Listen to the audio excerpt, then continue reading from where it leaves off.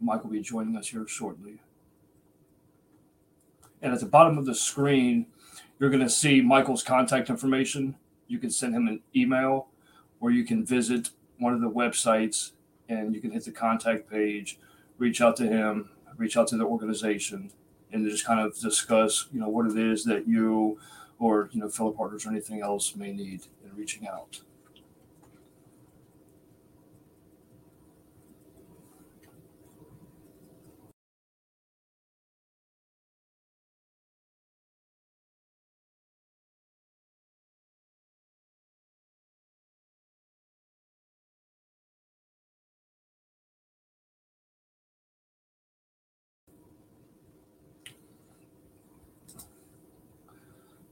Good afternoon, Mike. How you doing today?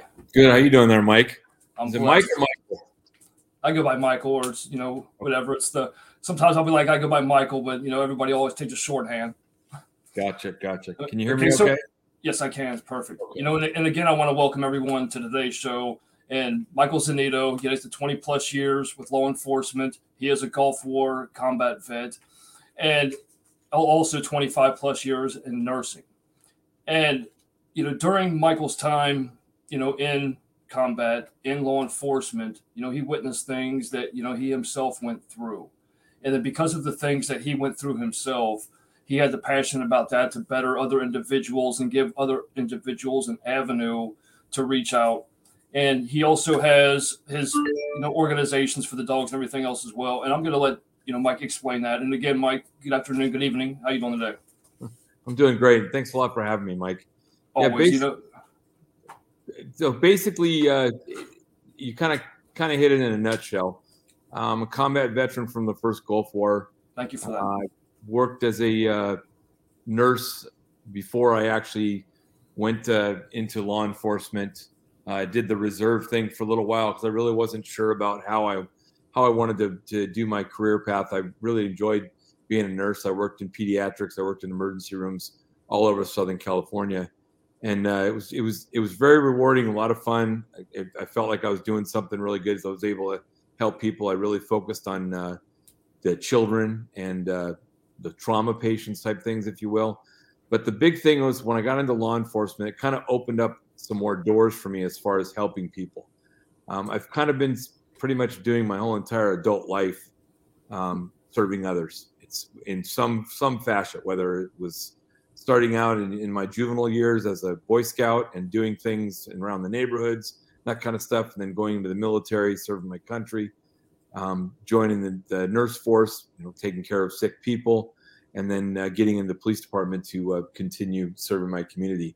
I actually served in the city of Anaheim in California, and I retired from the city of Garden Grove in California as well. Grew up in both those towns as a child and graduated from high school in Garden Grove.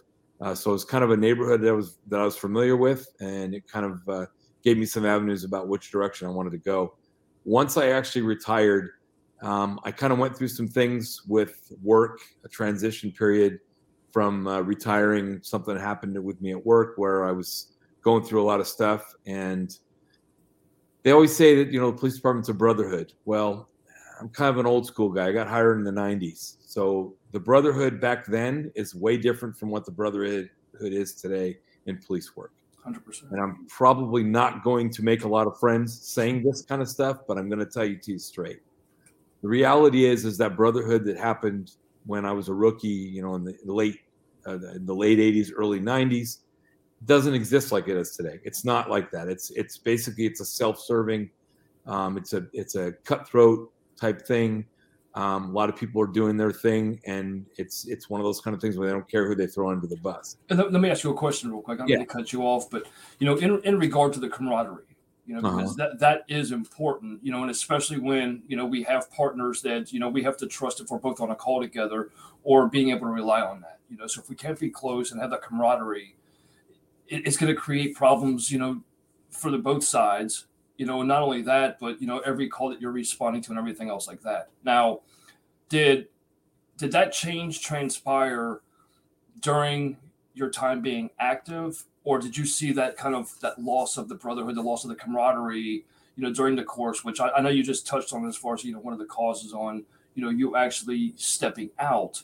But, was it during the course, of your service that you started to see, the change, amongst the brothers and sisters of law enforcement?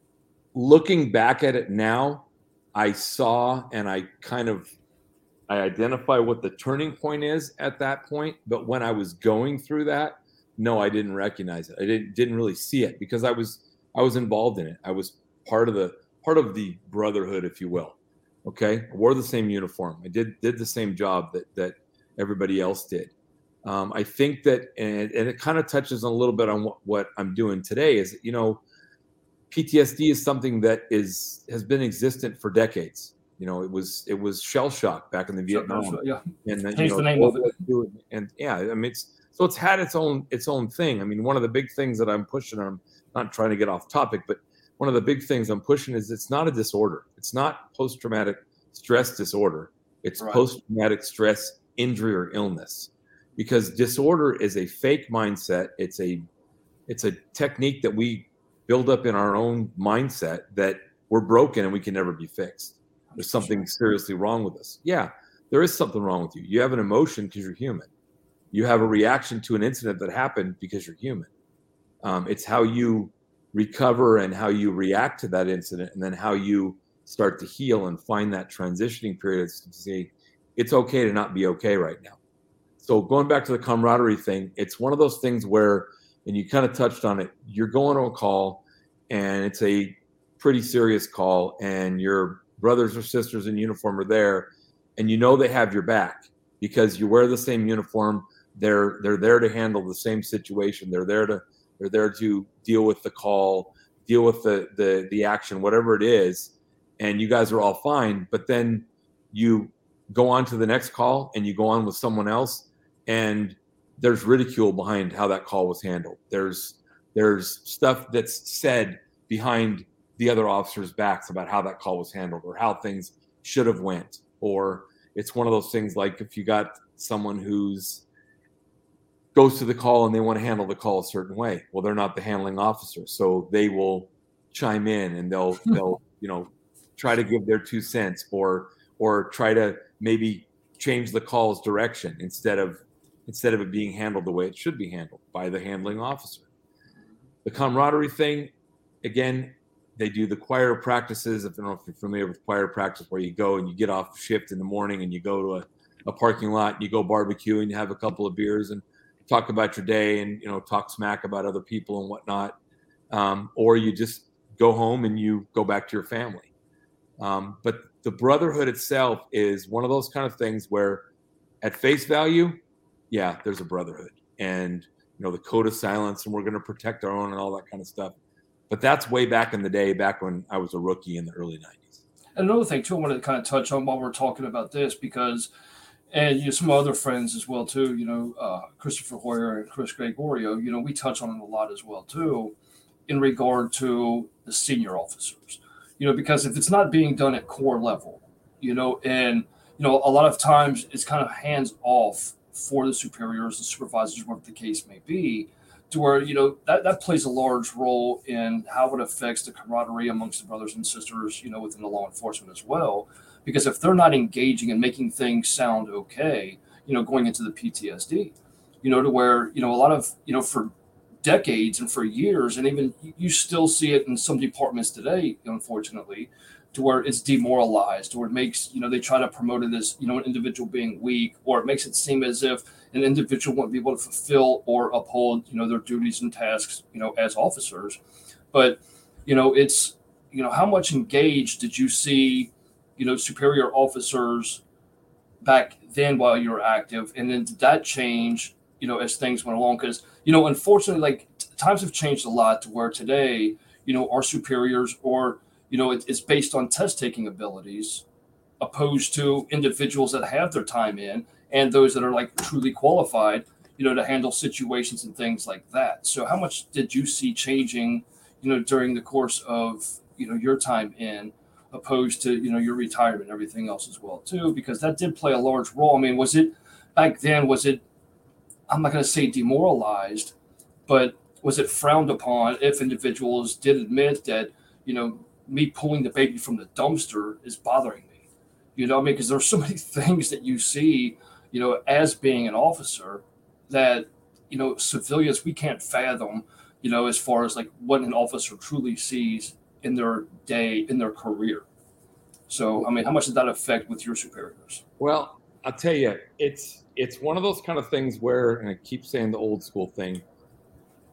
When I started, if you had a bad call or if you had something that affected you in a negative way, you would have your peer, your brother, your sister that was on that call, or your supervisor that would pull you aside.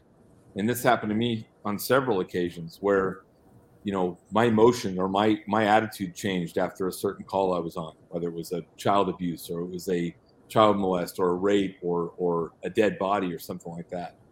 And I would basically meet that supervisor or meet that brother of mine for a coffee stop after the call. And they basically say, you know what, stop being, and excuse the expression, stop being a little bitch. It's time to get back in the fight. You know, we got to get over this and be done with it. And it kind of ended there. And that was on the forefront when I was a rookie. And it was one of those kind of things where, you know, you kind of like, whoa, you know, I want to fit in. So I'm going to kind of just let this go. Well, Exactly. as me coming in, I mean, I joined after I got back from the Gulf War. So seeing combat already, seeing people, I mean, I was a Navy medic. I was a corpsman. So I saw death and destruction. I saw, you know, catastrophic. I saw people blown up. I mean, yeah, the Gulf War really wasn't anything like the Afghanistan and all that kind of stuff, but I saw combat. I mean, I saw stuff that, you know, not every single human on this planet would be able to see. You can line 15, 20 guys up there, and they're going to react 15, 20 different times or different ways. But it's one of those things, and going back to what you said, is that, you know, the superiors, and even today, even more, I'll tell you what the big problem is today, is that the minute that they identify the PTSI is a problem, they own it. The departments own it. The cities own it. And just like when there's an officer-involved shooting, most departments will pull the officer aside that got involved in the shooting. They will then take their weapon away as evidence and replace that weapon with another weapon, so they don't feel like they're, you know, it gets into their psyche, like, oh my God, my gun got taken away from me. I just got into shooting, and all the adrenaline and everything like that. And then they separate that officer and put them with someone, a peer, and basically take them back to the station to do their investigation and interview and all that kind of stuff. There's departments today, and this is a fact because I know 3 different departments in Southern California that do this today, is that they take the gun away and they don't replace the gun. Huh. That does a huge thing up here. Even though you don't want to get into police work to let this identify who you are or make it like, I was not Mike Zannitto police officer. I was Officer Zannitto at the police department. It didn't identify who I am. When I took my badge and my uniform off, I went home to my family, or I went to choir practice with my buddies, or I went to a concert on the weekend or whatever. But it didn't identify who I am. I worked with guys who had time on before I got on that were my training officers and my seniors, if you will, that that job identified who they were. And soon after they retired, they couldn't let it go. It absorbed who they were, and it made them who they were today. Few of them, just like you know as well as I do, life expectancy after, you know, 20, 30 years of police work or 20, 30 years in the fire service or EMS is very, very short. California, you know, I used to get this all the time. They tell me, well, you're retired at 47 years old. Well, I went on an injury. I had a medical retirement. But in California, you retire at 50 years old. And people are like, wow, 50, that's really young. But they don't understand what the body has gone through, what your mind has gone through for those, you know, those 25, 30 years of service, all the stress and all the things. Superiors, it's kind of a double-edged sword, because they want to care about their troops, but yet they also have to be the political figure, because they're the head of department, they're the chief of police or chief of fire service or whatever they are. So they still got to answer to the city. But it's one of those kind of things, and I've said this all along, one of the big reasons why I never even tried to even be interested in promoting, other than getting out of patrol or doing a different job, but going on to be a sergeant or be a lieutenant. I mean, I personally, in my own personal opinion, I feel like you kind of sell your soul. You're kind of giving up the fact that you're not really a cop anymore, because you can't go out and do the police work anymore. So now you got to be a supervisor, and you can't be a lieutenant and hang out with your buddies that you worked in patrol with 2 years ago and still be their friend. You're the administrator now. So kind of along the lines of what you're saying, is if you got a situation where someone's struggling, okay, if they're one of the good guys or good old boys, if you will, they're going to be taken care of a certain way. If they are not part of the good old boys, then they might be handled a different way. But again, once they identify that situation, they identify that there's a problem with that person, they've got to do something about it, and they own it. They own it forever. And, it makes perfect sense. And kind of, being ready for this stuff and everything else as well, too, that, we're going to get into the depth as far as, your program and what it provides, the Peacekeepers for Life. But so we've had conversations before to where, you have training when you're going in, but the one training that is never provided is that emotional training to get you ready for what you're about to see. Because like you just said, is that you're seeing so many things, especially being the medic, to where 90% of human beings, they themselves really couldn't process or, deal with a lot of the things that you've been exposed to, a lot of the things that, others have been exposed to. So, how do you mentally, emotionally prepare someone? I mean, because you have to expose them to some type of what to expect, because again, and I know that a majority of individuals that sign up, to be a law enforcement officer, to join the military, especially in today's age, they know the possible risk, but do they really know? Until you are exposed to something, you really can't, have that feeling or know how to deal with that feeling process. And that sequence of processing an emotion is one of the most important aspects of it. And that's why, like with the PTSI and everything else, to where, being able to speak to somebody about that.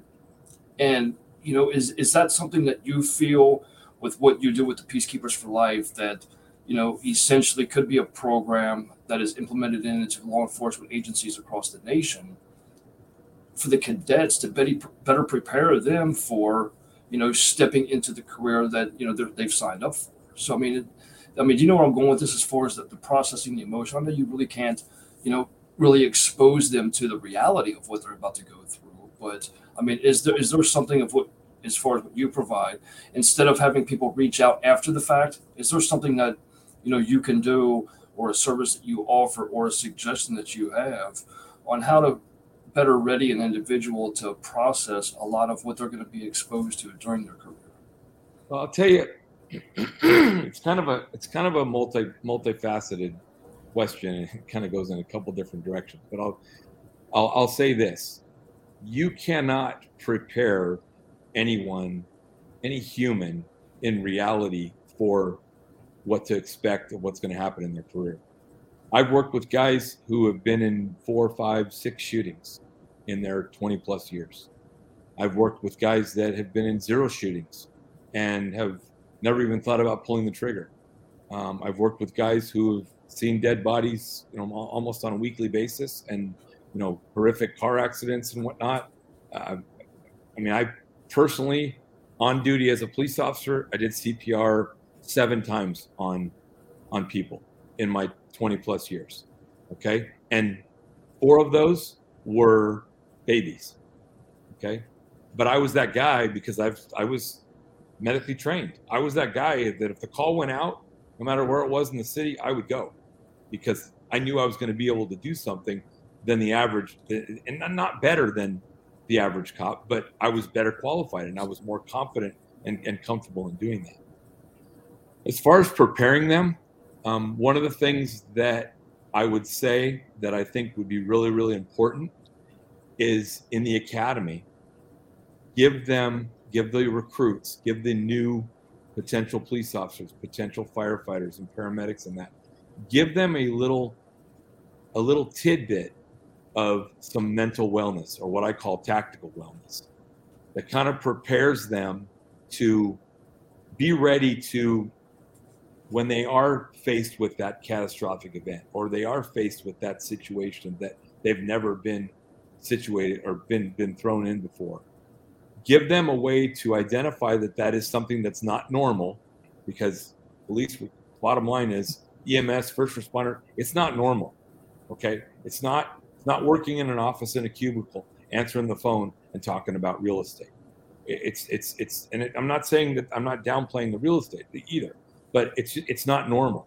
That's why they have a screening process for the police department and the fire department. Today, in California, they didn't used to do full-blown backgrounds and psych tests on firefighters. They used to just go and you go to the academy, you go to your fire tech classes and that kind of stuff. Yeah. Now they're physical agility. Now they're doing full black backgrounds and psychological tests. The psychological screening that happens, and I live in Texas now, but I can only speak for most of my experience in California. The MMPI and the CPI is a complete joke, and I will tell you that straight up. Judge me, whatever, however you want to call it. All it is a specialized personality test for what that type of officer that department is looking for. Okay, I'll give you an example. I took the same MMPI for 3 different police agencies. One of them required a 60-unit minimum college education to be an entry-level police officer to go to the academy for this one. Took the same test. Didn't pass that one because I was deemed a hot dog and too aggressive. Took the same test for another agency and no college required at all. Took it within 6 months of the one that I was deemed a hot dog. And they put the two together because they use them hand in hand to make sure you have consistent answers and that kind of stuff. And this department hired me and said, you fit the profile. This department was significantly more active in an area of Southern California where I was applying. The other one wasn't so active, but they wanted a certain type of officer because they had a certain type of lifestyle that was going on in this particular city. When I ultimately got hired by my first department at Anaheim, basically the psych test wasn't really a relevant testing process for me, because I had done a job where I was a contractor for the county coroner's office, and I was able to get to know a lot of different policies and procedures for police departments within Orange County where I wanted to work. And I happened to pick Anaheim because that was a big department. There was a lot of opportunity, a lot of things I could do. And as a reserve officer, which is what I was going into, I was able to go and do those things as a reserve officer on my own schedule whenever I felt like doing it. I didn't have to worry about promoting or any of that kind of stuff. So when I came to test, I had lots of friends that worked for that department. So they're like, hey, this Mike guy's a great guy. Let's give him a chance. Let's hire him as a reserve. Still had to go through the process and all that kind of stuff. But then when I got done with my reserve period and left nursing and went full-time and ended up going to Garden Grove, I took the same psych test, and they took that first psych test and said, okay, you're a hot dog here, but you fit what we're looking for here. So we're going to hire you. They hired me at Garden Grove. That's where I ended up hiring from. But it was the same psych test. So I answered the questions the same way. It's like 1,200 and something questions for the MMPI and the CPI. But if you look at it in theory, I mean, it asks you like 9 different ways how you love your mother. It asks you 9 different ways. Do you like mustard on your hot dog, or you prefer Poetry magazine over Mechanics magazine? That's how you became the hot dog guy. What's that? That's how you became the hot dog guy. The mustard. Yeah, exactly. So it's one of those kind of things that's like you kind of read into those questions. And they say don't, because they're true false. You just answer the questions. But then you start thinking, well, if I answer this way, well, maybe they're going to think I'm going to just go out and start shooting people and stuff like that. So back to your question about getting them prepared. One of the things that, and we know that that's going to be one of those things that once they identify that this is important, which, I mean, we're already both very well aware that suicide in the first responder is beyond epidemic, beyond epidemic. Even more so today with such a divide that's going on in this country. But the preparation for that is basically that you get into the job, you do the job, you go through your training, you go through your probation, and you have to assess yourself if this really is the job that you want to do. You don't do it for the paycheck. The people that are signing up for the job for the paycheck, those are the ones that we're dealing with George Floyd and the power struggle and all that kind of stuff. Okay, you get There's into agencies that pay them $12.50 an hour. I mean, who would sign up for that at $12.50 an hour without the passion to actually go out there and make a difference? As a reserve officer, okay, I started out at $10 an hour, and I did the same job. My badge said police officer. The only difference between my badge and a full-time badge is the full-time badges had 3 numbers. I had 4 numbers. I wore the same uniform. I did the same job. I went out and did the same thing. And I started at $10 an hour my first year, because that's what I had to do for my my probation and my training. Then eventually the payroll went up, but I still wasn't making the money that cops were making. I wasn't getting overtime. I just got paid straight time because I was a part-time employee. But I didn't get into it because I wanted to make, the money was good. Sure. I bought a house and, took care of my family and that kind of stuff. It's important to live, but I didn't get into it for that reason. One of the big things. I'm about to add Christopher Hoyer to the stream right here. Oh, great. He's going to join in here. Hey, Christopher. What's going on, guys? Sorry, hey, Christopher. Waiting on the train. It's okay. I appreciate you joining in. Today's guest is Mike Zannitto. He has the 20-plus years law enforcement. He was Gulf War combat veteran, 25-plus years as nurse medic, and he has nonprofits that deal with PTSI and get individuals resources and everything. And he has dogs, which we'll get to cover and all that stuff. He has dog programs as well too for the Paul's working dogs and the canine dogs as well. So, hey, Mike, this is Christopher Hoyer. He's retired Phoenix PD, also author of the book When That Day Comes, Training for the Fight. And that's one of the reasons why I'd kind of like to have, him on this call with us or on this show with us as well. Because a lot of what you do, Chris has dealt with and been affected by. And I kind of wanted to, have you two collaborating together because, what you both do is just a great benefit, to individuals that are active right now, individuals that have retired, individuals really going through, the PTSI, PTSD, what they call. So great. You go by Chris or Christopher? Hey guys, sorry about that. I had to reload my thing on just Chris is fine. So okay. Unless I'm in trouble, nice. Then it's Christopher usually. So. All right. You guys too, man. Thanks.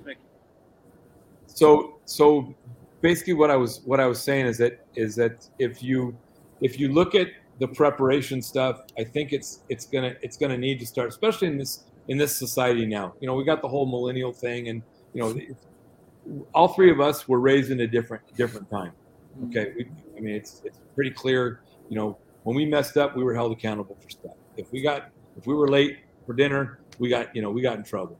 And in this day and age, that's going to be a lot of the stuff. But preparing these kids that are starting in law enforcement today or in EMS, it's got to start at the academy. We got to give them some kind of a mindset to start thinking. Just like an FTO program, you don't learn how to be a cop in FTO program. You get a bunch of different tools to add to your tool belt, and then you form the type of cop you're going to be from FTO training. You learn the basics. Do you agree, Chris? Absolutely. You agree with that? Okay. So, oh yeah. There's FTOs that I worked with that were horrible cops. They were horrible cops. They were one direction. They were narc guys. They were traffic guys.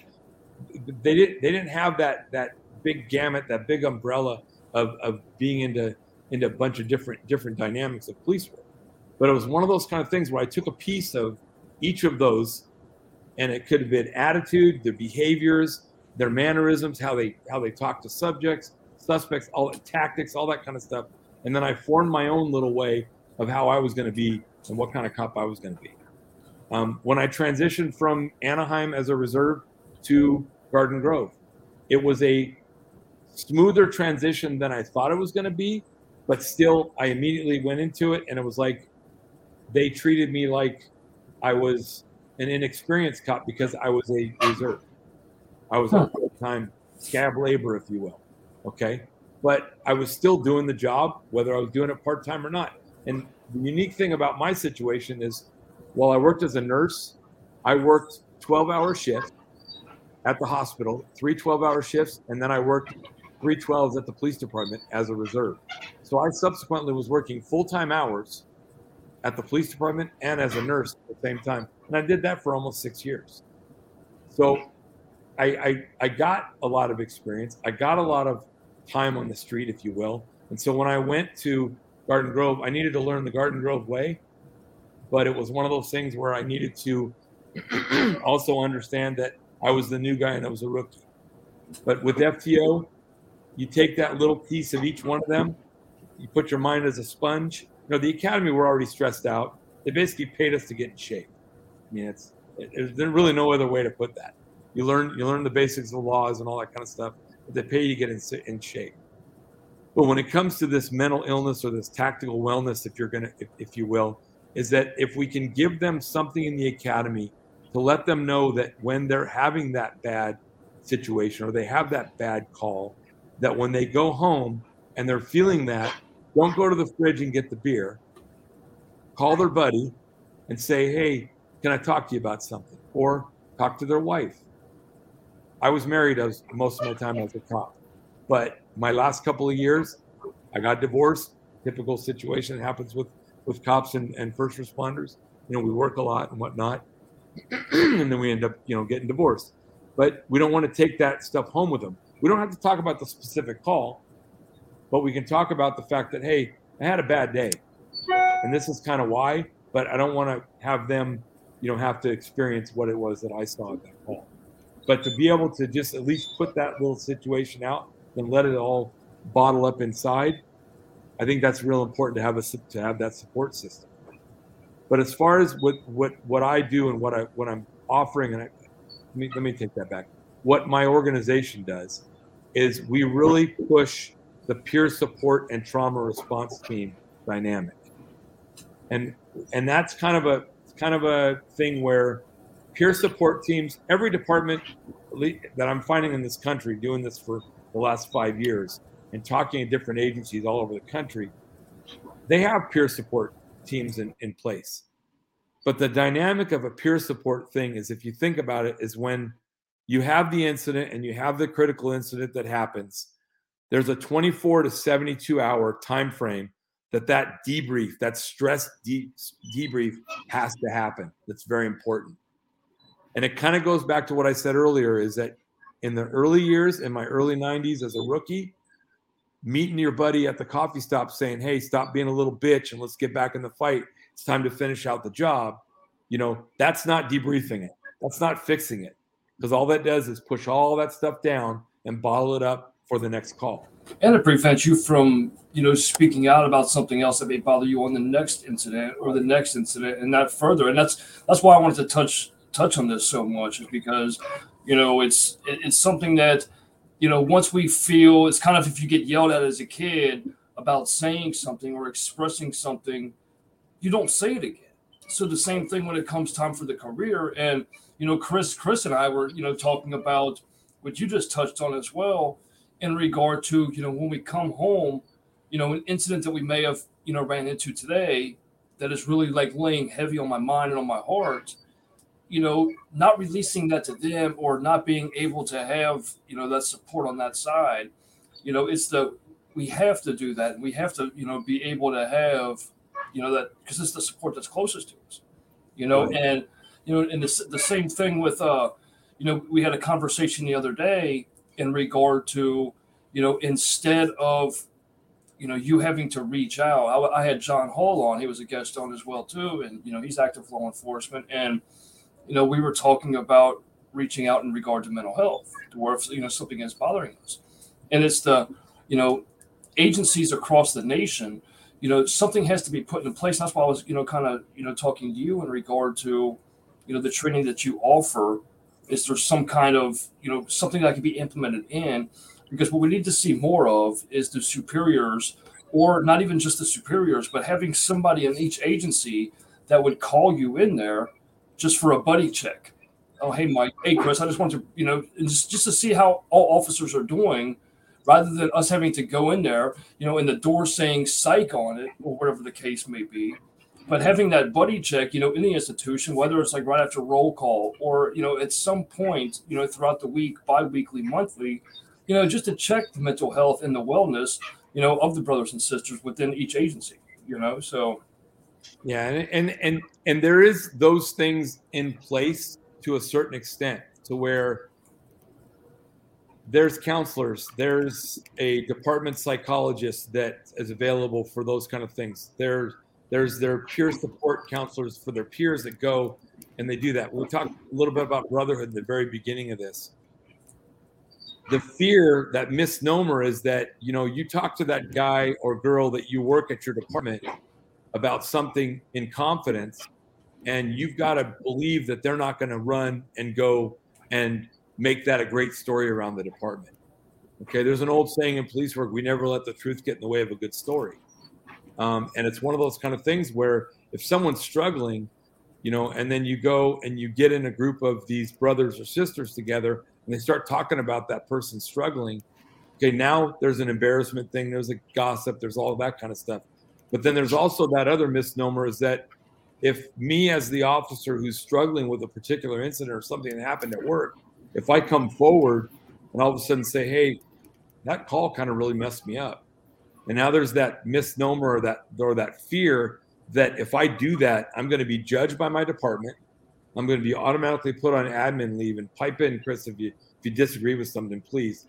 And I'm going to be alienated. And then if I don't recover from this situation, it's kind of goes along the lines about the departments not wanting to identify these things, otherwise they own it, is that if they let me go as a result of this situation, or my PTSI, or my struggle and not being able to recover, they're going to now take my identity away, because now I'm going to get an identification and a badge, but they're not going to give me a gun to carry because I'm no longer safe enough to carry a gun. But guess what? How many cops on the job today only have one gun? Right? So, the mindset's there, is if I got something stuck in my head that I'm not feeling good and I'm struggling with something, and my department just basically dumped on me and said, bye, we no longer need your services anymore. You're not getting checked on by the guys that you're seeing every day. You're not getting that buddy check like you said. Your administration sure isn't doing it, because now you're off the books, out of sight, out of mind. And this is kind of along the lines of something that happened when I fully retired the first time, because I went through a medical retirement, and for 2 years, I had like little or no contact from these guys that were my brothers and sisters there.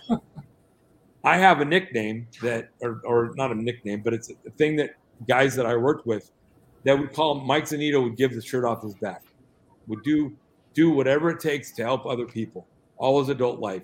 And they used to call me, I say, I'm caring to a fault. Okay. I'm a godfather to 2 guys, one at Anaheim and one at Garden Grove, to their kids. Okay. I'm that guy. I am that guy that will give the shirt off his back. And I'm carried to a fault because I'm not worried about boundaries. I'm not worried about the consequences if I go and help someone. If I feel in my heart that I'm doing the right thing, I'm going to do that. But it's one of those kind of things that when I went through that 2 years of that emptiness, I didn't have that brotherhood anymore. And that's where the light really went on. You asked me about, how long that brotherhood and all that.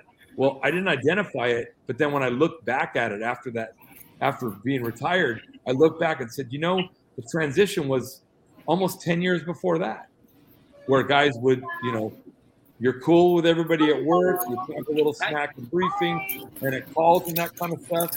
And then all of a sudden, you're out of sight, out of mind, and you're gone. But the brotherhood's gone. Well, can I jump in? Can you guys hear me okay? Yes. Yeah, go ahead. The mask is kind of killing me here. So what I figured out when I retired was that I'd go back and I talked to the guys, and they would take me on board, but I could tell that there was like a hesitation in how they wanted to talk to me now. And I think that part of that was because they don't want to hear how great it is for me now that I'm free of all the bullshit, I'm living my best life. I'm living at the beach, and they don't want to hear about it because they're still stuck in the.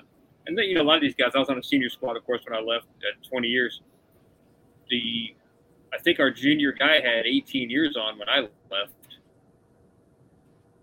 Yeah. No, I 20, totally so get these are senior guys for the most part.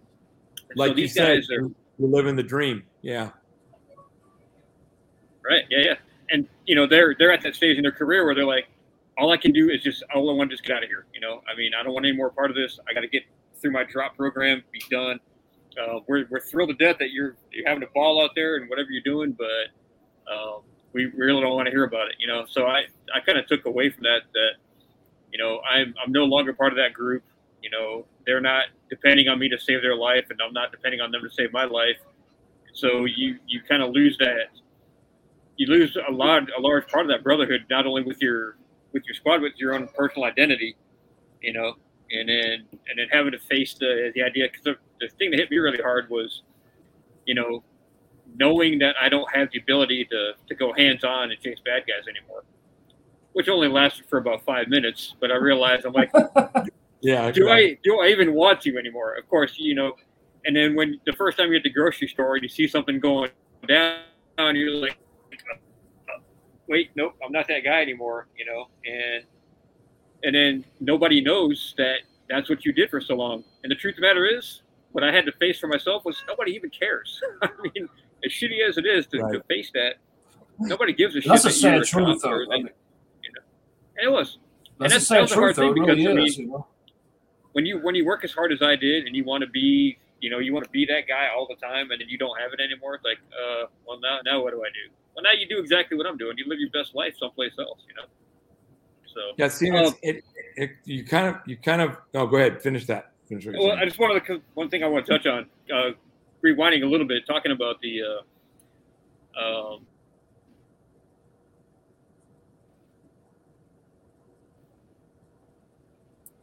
PTSI and the stressors of the job. I think that we do have plans in place, which are great. And don't get me wrong, correct me if I'm wrong with this whole thing, but what I've seen, and from my own personal experiences on the job and after, it's always been reactive. And we're very, very non-proactive about these kinds of things. I think if we have something in place, because, I know you guys all know this. What is it, like 60 hours of firearms training and 4 hours of wellness training? What are we doing all day long? We're not shooting people all day. We're talking to people all day. So obviously the balance is completely way off. So anyway, that was my whole thing on that. So no, you're right on, and you're actually touching on some stuff that where my organization is really thinking about that line is that if you think about like the military, for example, okay. And I don't know what your military background is. If you guys, okay. So for the military, we go to boot camp. We basically learn how to be a Navy guy, a Marine, an Army soldier, whatever service we join. Okay. We do it for 8 to 10 weeks, whatever it is. Okay. You learn, you go through training. Then you go to your school for your specialized school. Then you go and you continue to constantly train in that. If you go to combat, you get sent to your unit, you go in combat. Then when it comes time for you to get out, the transition period, it's a joke. It's a complete joke. Okay. Police department, what do? You do an exit interview, and maybe they have a retirement program if your wife plans it for you, right? So it's a joke. So touching on with my organization is that I don't just focus on first responders. I go even further back to the veterans, because where do veterans go when they get out of their military service? EMS, fire, police, all those jobs, okay? And in order to get hired as a cop, they can't come back from Afghanistan with PTSD and go test and get hired as a police officer. Right. If there's any mention of that, they're not going to be able to. So what do? They push it down. And they basically make whatever they need to make happen to get that job, to get that badge, and get that uniform. It's not a bad thing, but it's something that this is why it's important for them to look at it on the entry level point, because they need to prepare for that, because there's going to be things that are going to trigger, that are going to happen, that can happen their first week, shit, their first hour that they're on the job, or 5-10 years from down the road. Okay. So you find something that's going to be a way to deal with that before it happens, to prepare yourself. Kind of like with FTO training, they tell you about, try to read body language and, head on a swivel, 360 all the time, eyes in the back of your head, always on, hyper vigilant, whatever terms you want to throw out there. But we get those guys that get in there and they have their incident and they knock it down. If they're on probation, that's a whole other animal. They don't want to say that they're having struggles, because guess what? Probation, bye, we don't need you anymore. And they can do that with no reason. Okay, they call it the term luby. No longer need your services. Hey, Mike, let me ask you a question on that. I know Michael and I talked about this, I think it was 2 times ago. Somebody asked me, it might have been you, Mike, I'm not sure. I can't remember who asked me, but anyway. So my really nasty last critical incident I got to, 2016, somebody asked me if I had that same incident with a year on, how different would my reaction have been versus when my 18th year on? And that was a fascinating question to me. And I was like, wow, I never really even thought about that. Because, don't get me wrong, I had 2 critical incidents back-to-back, year on and 2 years on. But they really weren't that big of a deal in the bigger scope of things. Right. So I kind of dealt with them as they were. And it wasn't until my 18th year, like I said, when I got in the really bad one, when it wasn't, and I obviously knew already that it wasn't just that incident. It was all the other combination of all the other bad stuff that I had seen. But again, if I had that one major thing where it was a really nasty gunfight, officer ambushed, officer killed, all of that with that first year on, how much more resilient would I be now, or how much less able to cope with that would I be now? You know what I mean? So. Yeah, and it's huge. And that's one of the reasons I was going to touch base on this with Mike, is because, with what he's seen being a medic, again, it's not something that the normal human being is going to be exposed to or even witness in their lifetime. And then the same thing with law enforcement. Not every law enforcement officer is going to, have a critical incident or be a part of, officer involved shooting. So, when Mike, his provisions, his organization of the provisions, how much of that, and again, no matter how much training somebody receives, can you really ready someone for that type of moment? But in the same sense, like you just, said, Christopher, to where, the difference between the first involvement and the second, it may be a different level of intensity, let's just say, but, mentally being prepared that. And another thing I want to kind of talk to you about as well, Mike, is that, Chris, during one of our broadcasts, was talking about how, one of his buddies in Phoenix or over in Arizona, made the comment that they know that they're never going to draw their firearm. So, and again, and that's why I wanted to, have you on here and kind of discuss this, because, part of that preparation is going to see if somebody, mentally would, not necessarily like take a life, but still draw a firearm and be mentally prepared, emotionally stable enough to discharge firearm. Before COVID and before George Floyd, that would be a whole other situation. Okay? That would be a whole other situation. And that question would just blow up.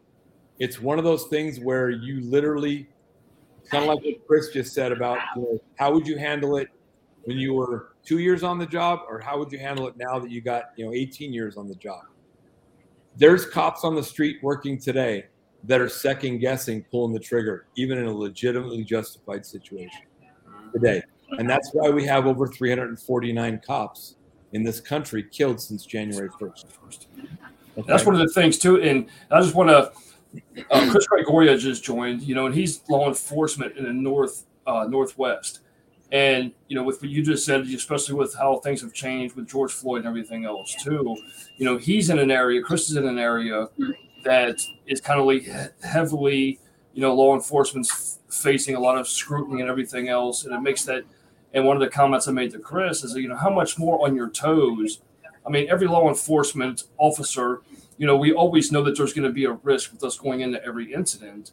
But when you have those other stressors added on, as you just said, Mike, to where, how much more on your toes is an officer going to be, or how much more restrictive are they about second guessing themselves? Because that's going to be, that hesitation factor, it plays a large role.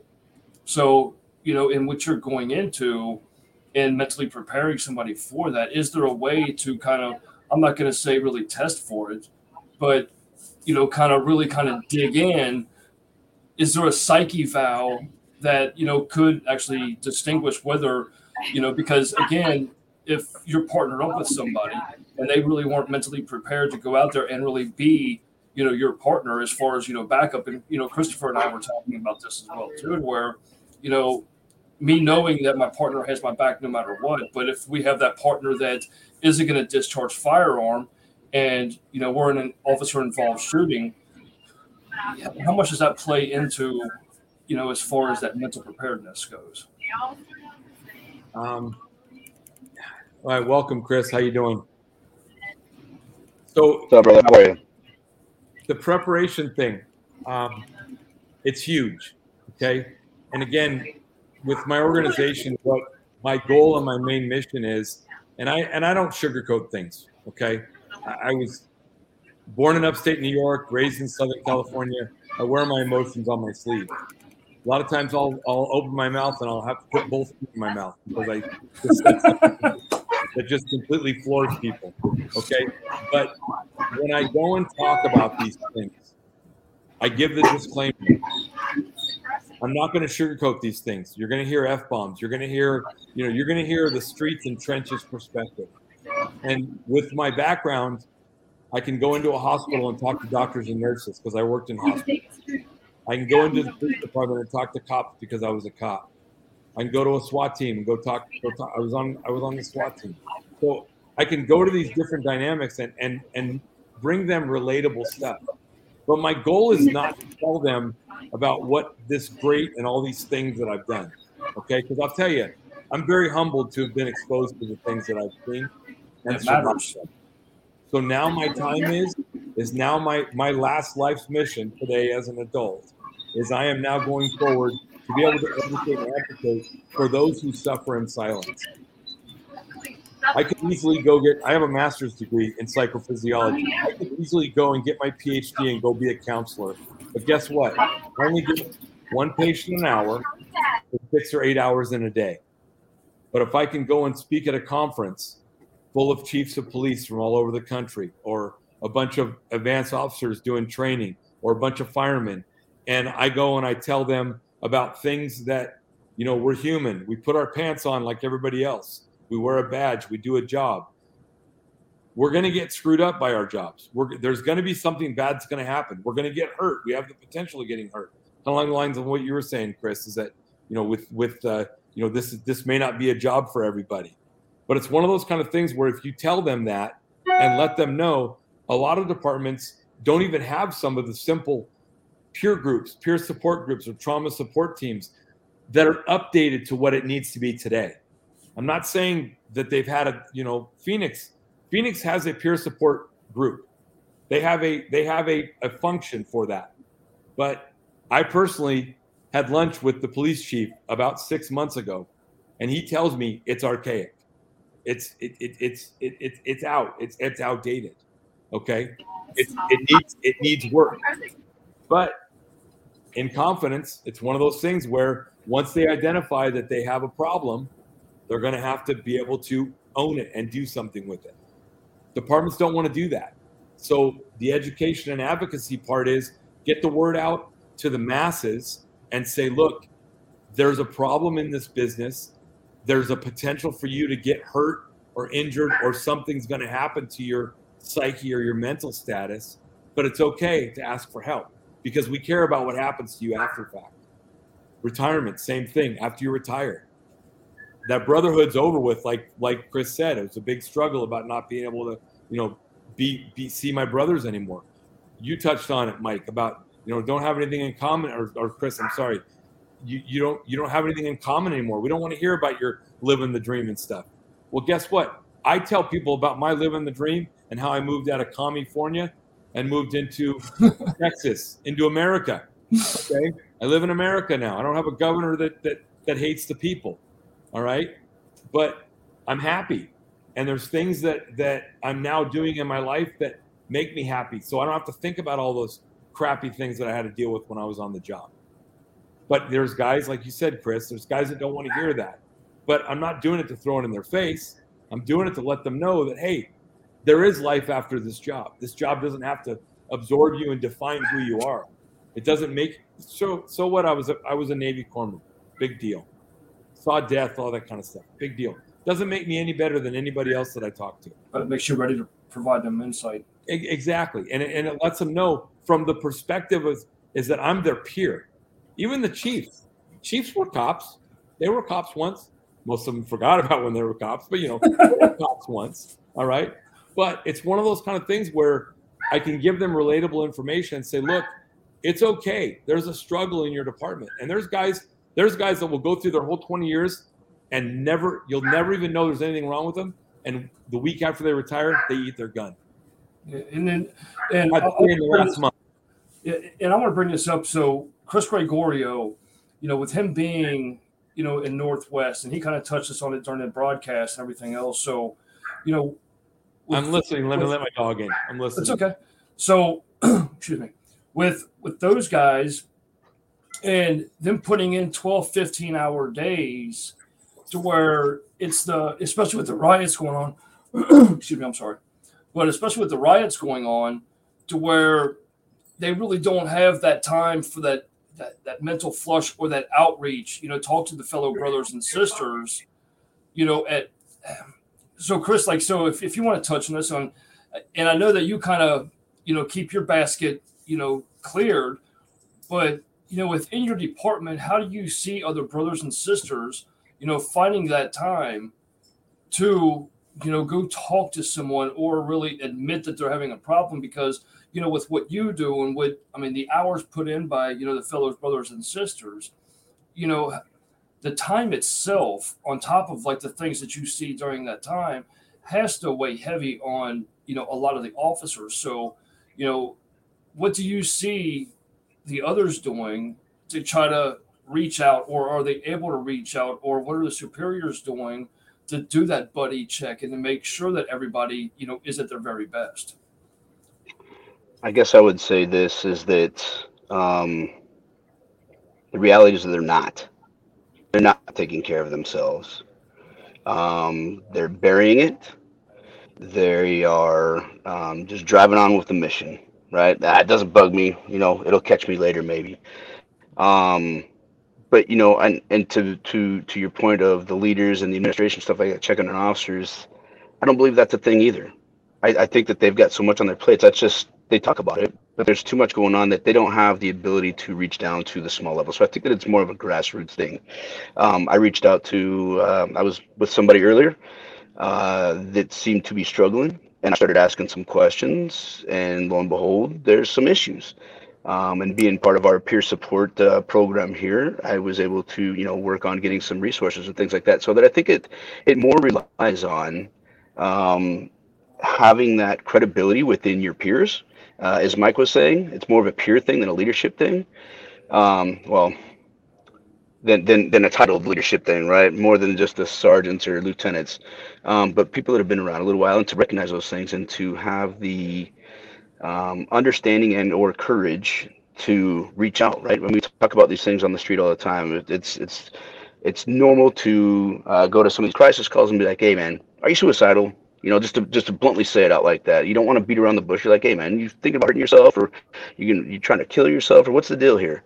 And I think that we, generally speaking, I think we kind of toe tap around that within our place of business, because we don't want to show that chink in the armor. We don't want to show somebody, hey, maybe you're struggling. And I'm kind of an advocate of sometimes I'll throw myself under the bus a little bit. Sometimes it's a legitimate thing, and sometimes, you kind of game it a little bit and be like, hey man, I'm having a tough time or whatever, and you try to say these things so that you show some vulnerability to folks so that they can feel more open to opening up and sharing. Hey, I'm going to go see a counselor next week, something like that. And I think that it's more going to evolve to make it more normalized, to start it in the roll call rooms, in the write-up rooms, BSing about it, without it having to be a serious thing where I'm actually, hey, I need to talk to somebody. When I can say, hey, man, that call that we were just on, man, that kind of messed me up a little bit, man. And, this kid or whatever that, gave CPR and it didn't work out. How about you, man? Am I the only one that's kind of struggling with this? And I think that that's the only way from the senior vets to the new guys and gals to say, hey, that's okay to have these conversations and to say something actually affected you. I think it shows that you're human. 100%. And then Mike, so with what Chris just said, I guess the big question is, Chris, touched on it, perfect as far as a lot of times when we let our fellow brothers and sisters know that, hey, we are vulnerable too, and things affect us too. But how do you drive into somebody that it's okay to talk about things, or it's okay to admit that this just bothered me? So I mean, is it part of your program, or is it one of the things to where it's kind of always going to be up to the individual themselves to be ready to talk about or be ready to address certain issues? Critical incident stress debriefing, or CISD. It is critical for every first responder element, dynamic, whatever company, even in the private sector. It is critical to this whole tackling this mental wellness thing. It's critical. I mean, it's not rocket science. It doesn't take a PhD to even be able to tell you that. And Chris just kind of hit the nail on the head. It's more peer related. Okay. Management doesn't need to be involved in it. Okay. In fact, my organization strongly discourages management to be involved in it, because people will talk more freely and open if they're not in fear of being judged or being alienated or being identified as a problem child now. Okay. So when you do the critical incident stress debrief, it's critical that you do it within 24 to 72 hours, not an hour after the incident happened, not the night when it's an officer-involved shooting and the DA shooting team clears your station and now you go talk about what just happened. No, your adrenaline's you're still all those endorphins and still going up. You don't go to the bar and go get shit-faced with your buddies and go have a cocktail. You go home. If you got a family, go home to your family. If you need to go take a drive, fine, go take a drive. But that critical incident stress debriefing needs to happen on the peer level, but every single person involved in that call or that incident needs to be involved. And that includes the dispatcher who took the phone call, the forensic specialist who came and took fingerprints or took pictures of the scene, the handling officers, obviously. Okay. And then you have to have a facilitator. And if it's a police department, most of them will have a peer support person that'll be there. And there's 5 simple rules that you want to do that you set that stage for the group. And they're very generic, and each department, depending on how they want to handle it, they can kind of branch off of those five things. But it's one of those things where you make it clear that no one in the room is going to be judged. It's your chance to basically talk about how that call or that incident affected you and what you did to deal with that effect. Okay. And then you go from there. The facilitator, let's say Chris is running this peer group. Chris is going to be doing nothing but focusing on being the moderator, being the person that's going to be basically, if someone says, like, oh, why are you being a little bitch? Why are you crying? Chris is going to be the one to stop that. Chris is going to be the one to basically put that person that's doing that on notice. Say, look, this is not that kind of place. We don't want to judge it. If you have a sergeant, a lieutenant, a captain, yeah. Chris, you have something? No. Try to pick my phone. Sorry, I'm getting ready to exit my train here. I want to pick up this conversation, but really good stuff. But I got to bow out really quick. I'll try to get back on as soon as I get home. So, Okay, yes, sir. But yeah, thanks so much, guys. Appreciate it very much. Cool. Always. All right, Thank you guys. for joining. I think we'll be here, bud. Thanks. All right. So then you got the thing where the peer support is going on. They're talking about the incident. You're not doing it to rip off the Band-Aid and rehash that what just happened, but it's a chance for raw emotions to come out. It's a chance for someone that is struggling with that incident to talk about what it is, and it's relatable because you've got the dispatcher who took the call in there. You've got the supervisor that showed up, okay? And the supervisor is also may or may not be struggling. But part of those 5 rules that you got to put down is that this is not a judgmental place. Nobody's going to be judged. Nothing's going to be happening. But also the facilitator of that group needs to be looking at body language, needs to be looking and watching around the room of the people that are in the room that aren't saying anything, that get emotional about what they're saying or pouring out their emotions and feelings. And then after it's over, go to that person and say, hey, just want to make sure you're okay. Here's my number so you can call me. Here's a way to get in touch with me. Or do you have a support system to go talk to somebody? And then, do you make it, does the moderator make it to where everyone has to share? I mean, I know you're saying like kind of watching the body language to see about individuals that aren't like speaking up or anything, but do you try to make it to where the moderator at least goes around the room and I'm not going to say forces people to speak, but you still want to hear everybody's take on what had happened and things like that. So, I mean, is that something the moderator controls to make sure that it's done, or do they kind of feel it out, or what are your suggestions on, upholding those 5 rules? In the critical incident dynamic, in the theory behind it, is that you want to make it a comfortable environment that if anybody in that room is struggling, anybody in that room can talk. Anybody in that room can say exactly what they want to say. If they want to say that call really fucked me up, and they've never said the word "fuck" in front of you, like, oh my god, I'm like, it's human nature for us to react like that. But it's an opportunity for those people to say what they got to say, what's on their mind. For the facilitator or the moderator to say, hey, okay, let's go around the room. Does everybody have anything to say? I personally don't like to run those. There are some that I've been in where the moderator says, okay, here's your 2 minutes. Go ahead and say whatever you got to say. I don't like that. I've been in ones that lasted 15 minutes. I did one in Chicago about a month and a half ago. They actually asked me to come in and do one. 6.5 hours this thing went. There were 17 people in the room. 6.5 hours. We took breaks because we needed to take breaks. People were just going crazy. But it was an officer involved, murder-suicide. Okay? And it was one of those kind of things where it was a smaller agency, and it hit home a lot of people. And those 17 people in the room, 13 of them talked. The other 4 didn't really have anything to say. They kind of just sat there and just kind of let things happen. But it was one of those kind of things where you just kind of give the time. Now, there are going to be times where people are going to talk and just talk and talk and talk and talk. That's where the moderator comes into play and whatnot. But you want to give those people an opportunity. That's why it's so important to not do this too soon, like within, an hour or 2 or 3 or 4 hours of that, because the adrenaline's still, or too late. It's better to do one and not do one if it's late, but it's better to do it between that, and it's recommended between that 24, 72, 96 hours max kind of thing. Then it's still kind of fresh and the emotions are still kind of raw. You don't allow any alcohol. So if someone's been drinking that night, you need to, maybe pull them aside and say, hey, you've been drinking. It's probably not a good idea for you to be there, that kind of thing. And it's not to alienate them. It's just, you want to have them raw. You want to have them, sober and clean and ready to focus on what needs to be done. All right.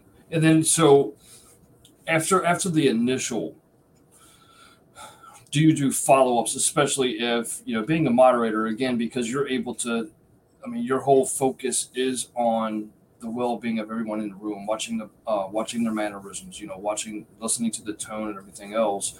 Do you do follow-ups with that? Do you suggest follow-ups, or do you just kind of do a buddy check on the ones that you felt were kind of really bothered by the incident? What are your suggestions on that? That's a tough one because you as the moderator, you're kind of watching the whole room and listening to everything that's being said. But it's one of those kind of things where you unless you personally know these people, like dispatchers, for example, we talk to dispatchers on the computer most of the time. We don't go and have barbecues. The dispatcher, we may see them at a Christmas party, that kind of stuff. So we may not really know their personality all that much because now we're face to face with them. So a follow-up thing with them could be threatening to them. Me as the officer or as the peer person basically coming to them. It's like maybe now I'm trying to single them out. But when you're moderating and you're looking and you're picking up on that body language, it's one of those kind of things where, and one of the number one rule is everything you say in the room is confidential. The only time it's ever going to get out is if you come in the room and say, I'm going to go home and I'm going to kill myself. We can't ignore that. We can't, just like any other street cop, someone says they're going to kill themselves, you got to do something about it. You have to have some kind of an action. But the body language of someone that says, hey, I'm going to go home and kill themselves, be like, no, I don't want to talk. I'm fine. And some tears coming down their face. I'm fine.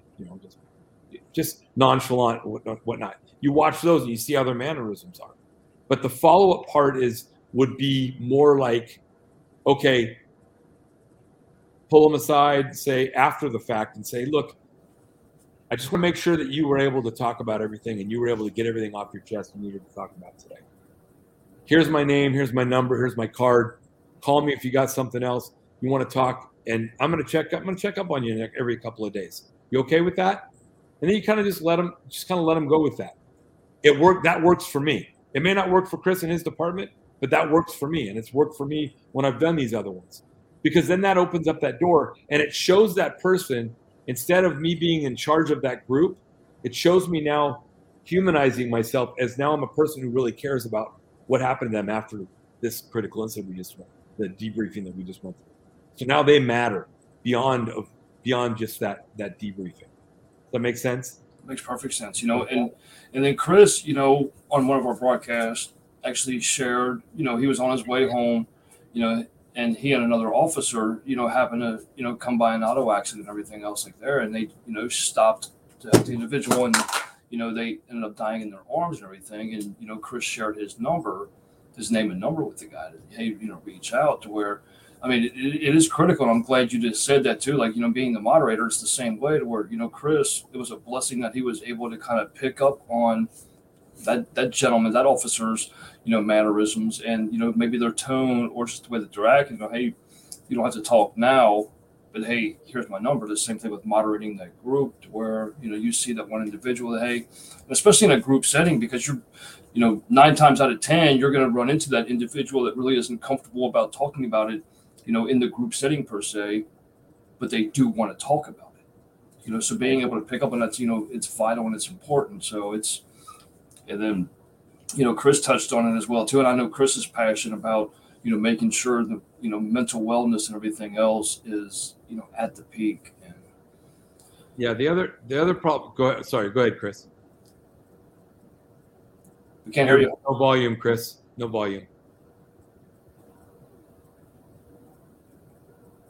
Nope, no volume.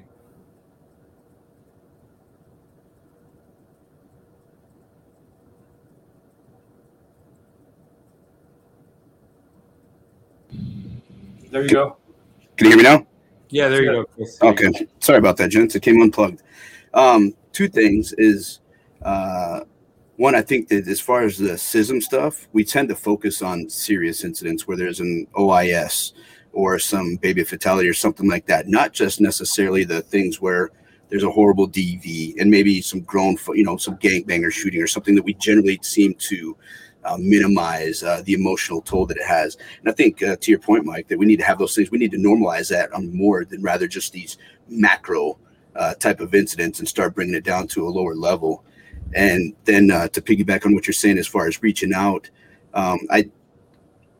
the CISM portion, I think, is fantastic. It gives people kind of a group setting for whoever's involved in this thing. And I love your idea of having the dispatchers and everybody that's involved in that, because I think that's important. I was on a call earlier this morning where a dispatcher said that, they don't get to see these things, but I almost think that it's even worse for them because they go to the worst places in their head. Their imagination takes over whatever these scenes must be like, right?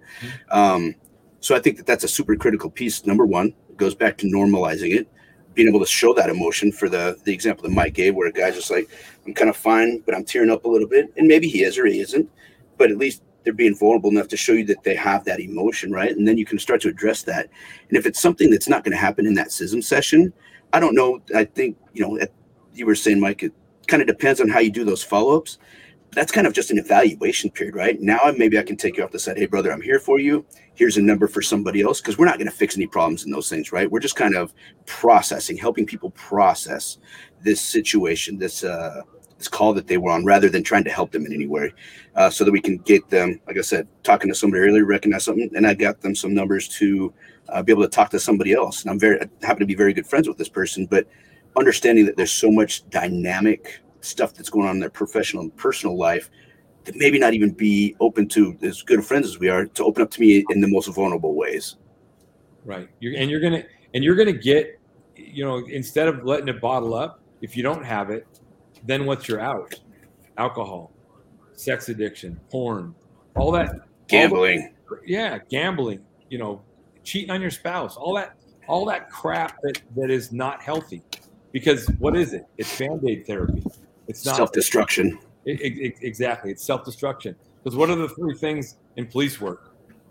The 3 B's: booze, broads, and bills. Okay.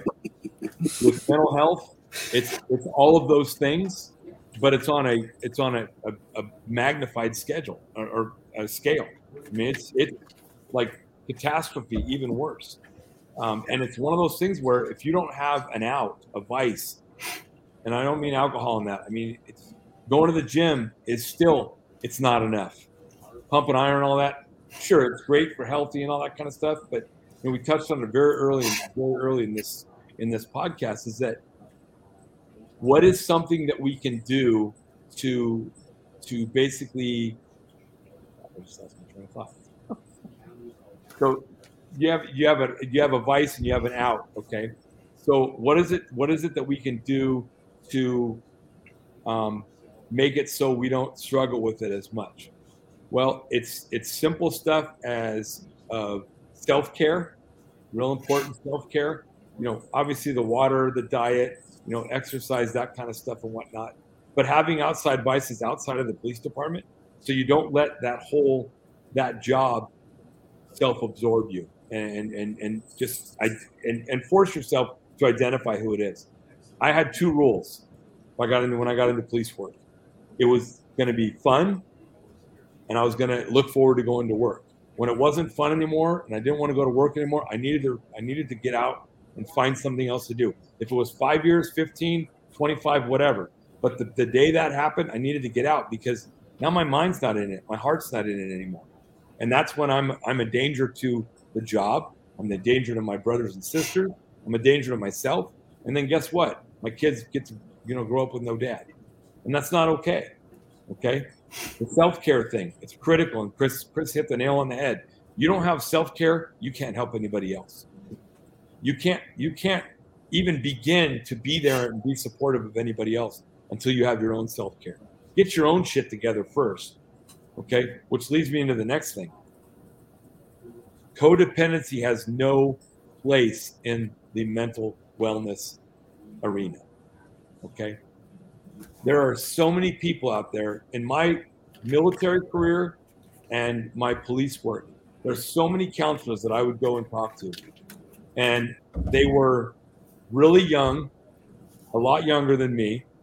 None of them had any police experience, nursing experience, or whatever it was that I was talking to. But guess what? They had a really nice wall of certificates and diplomas that they had. All right. The VA is a really big one. The VA has these guys that weren't in the military that are doing counseling for veterans that are suffering from PTSD. And that right there is killing the veteran community, because they don't have the experience. They don't have the relatable compassion, if you will. Chris is a very passionate guy. You mentioned that. He does the peer stuff the way he does. He's a young guy, though. Okay? Chris isn't going to have all the answers. I'm an older guy. I'm not going to have all the answers. The minute we know everything, it's time for us to go. Let God take us, and it's all over with. I'm constantly learning. Okay? Another nickname, IKEA. I know everything, asshole. Because I would always have the last word. Okay. But a lot of times I would say what I felt, and other people would come up to me and go, man, you had the balls to say what I've been thinking. Kind of like the long, not to get the political, but, everybody says Trump said what, majority of the country felt. Okay. But it's one of those kind of things. I'm that guy that will say what's on my mind. So when I do these talks, when I talk about things and push this critical incident stress debriefing, I tell them, I say, look, it's important to have this dynamic, and then you can branch off of it. But the base is there. The base is here. You guys do it a similar way. Your department, Chris, you kind of touched on it. Okay, the follow-up thing is real important. But then being that moderator and sitting there and going, okay, these three right here said a whole bunch of stuff. They're probably going to be better at recovering from this incident than these four over here. So now I got to focus and figure out how I'm going to approach these four over here and go talk to them afterwards. And they may be, screw you. I don't need anything. I'm good. The sergeant said I had to go, or they were going to give me days off, send me to the shrink. Okay. You still want those guys in there, because then you can identify that there's a problem. So when you see them a week later and say, hey, dude, how you doing? How was your days off? Or how was your vacation? And that little stuff right there might open the door for them to talk. Agree, Chris? Yeah, very much so. And I think that on the opposite side of that is sometimes it's super important to say the things that nobody else is wanting to talk about. But when you're talking about the peer support thing, sometimes it's good to just have a talk, not say much of anything, and then just sit here like this. Listen. And not say anything, right? Because it might take 2 or 3 minutes for them to crack. But, sometimes they're looking for the easy way out of these things, right? And what's the easy way out of these things? For me to start running my fat gums, right? But if I just sit here and I look non-judgmental, and I just look, hey, man, I'm here for you. Young lady, I'm here for you. At some point, the uncomfortableness will beat them, right? Without having to do much of anything. The uncomfortability of just sitting there in silence, hanging out. Out comes, man, my life sucks right now. And then, they pop the top, and then it just comes out like a waterfall. But to what Mike's saying, the credibility of the follow, you have to consistently do that, right? Because with cops, we're a weird bunch. Once you break that, you'll never get it back. And then you've screwed it for anybody else that might want to help these individuals, right? They're done. Hey, this person said they were here for me, but, they called me twice, and that was it.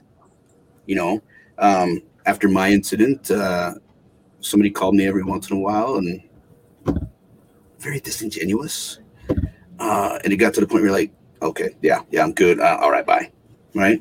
So there has to be credibility built up in there. It's almost like they had it on their calendar to make sure that they followed up with you. It's just a follow. Yeah, kind of, but you have to, I think that, another super important part of it is that you have to pair somebody with the right person. Kind of what Mike was saying with the counselors. There's some of those people. Look, I talked to somebody that has no law enforcement experience, no military experience, and just naturally, my civilian encounter it helped me come to resolution with a lot of my military stuff that I didn't even realize was necessarily there. And it just happened very organically. But that's a very rare thing. There's a fantastic doctor down in California near Chris, Doc Shauna Springer. She's kind of hitting it big on the national level with the Marines and the SOCOM community. Again, no relative experience, but she is so relatable. She's so open. She's vulnerable, and she exudes credibility through her pores without trying. You get a lot of these people that try to pitch you, hey, I've done this, I've done that, or I've got this certificate or this doctorate. It's like, okay, you're trying to oversell. That's like these guys that come back from the war or whatever, like, oh, I did all this stuff. 99%, I'm like, yeah, okay, buddy. Right? The more you try to talk yourself up, the less credible you probably are. Not all the time, but as a large majority rule.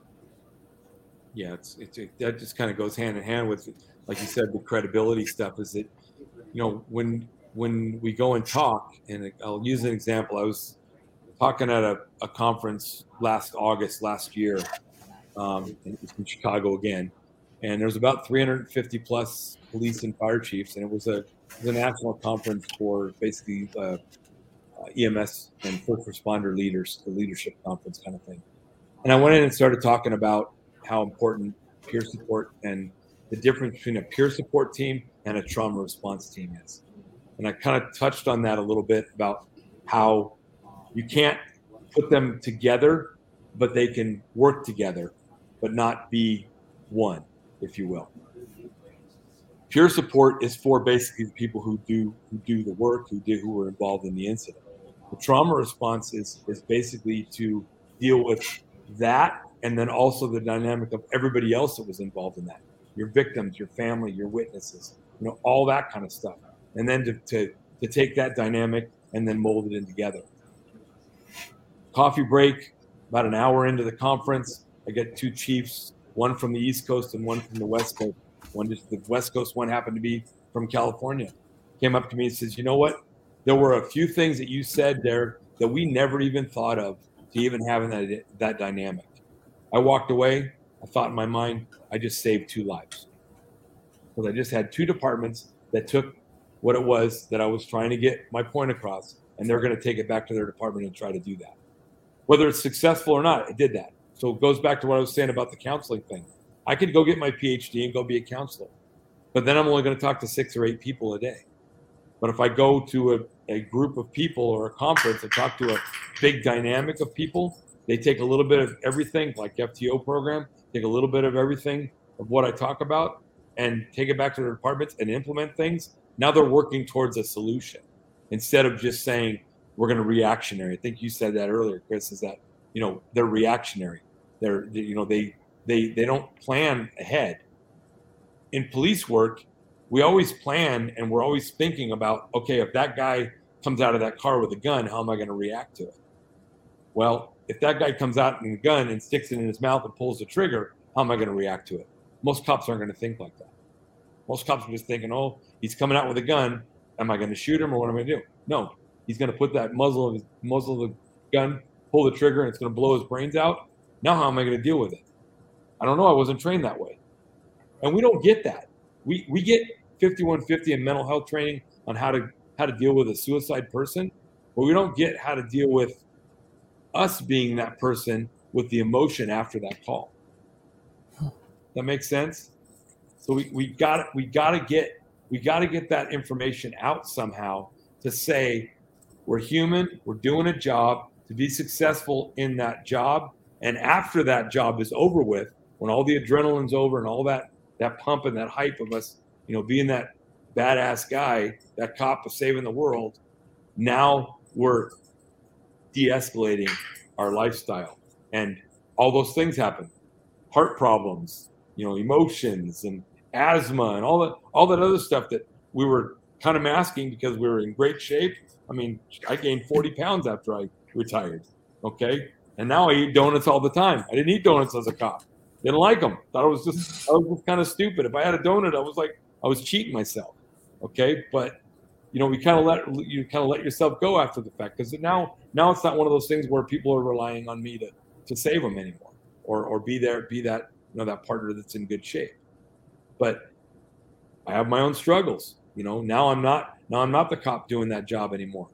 But it never identified who I was. I never let it get the best of me. So the codependency thing I talked about. Can I touch on something there, Mike? You said that you've never let that happen to you. How did you consciously do that? Because I think that it's an inherent thing that somehow this cape, this badge, this gun belt naturally seems to take so many people over, right? I'm with you. This is part of who I am. It's to a large extent, right? It's what I do, but it doesn't describe everything about me. How did you find that, for the people that are watching? How did you find that way? At what point in your career say, this is not going to define me? Because I think that's a huge part of the mental health capacity, is not letting it define you. Yeah, it kind of goes along the lines of, in this generation today, most of the generation today is getting into this business because it's a cool job. Drive around in a police car. Chase bad guys.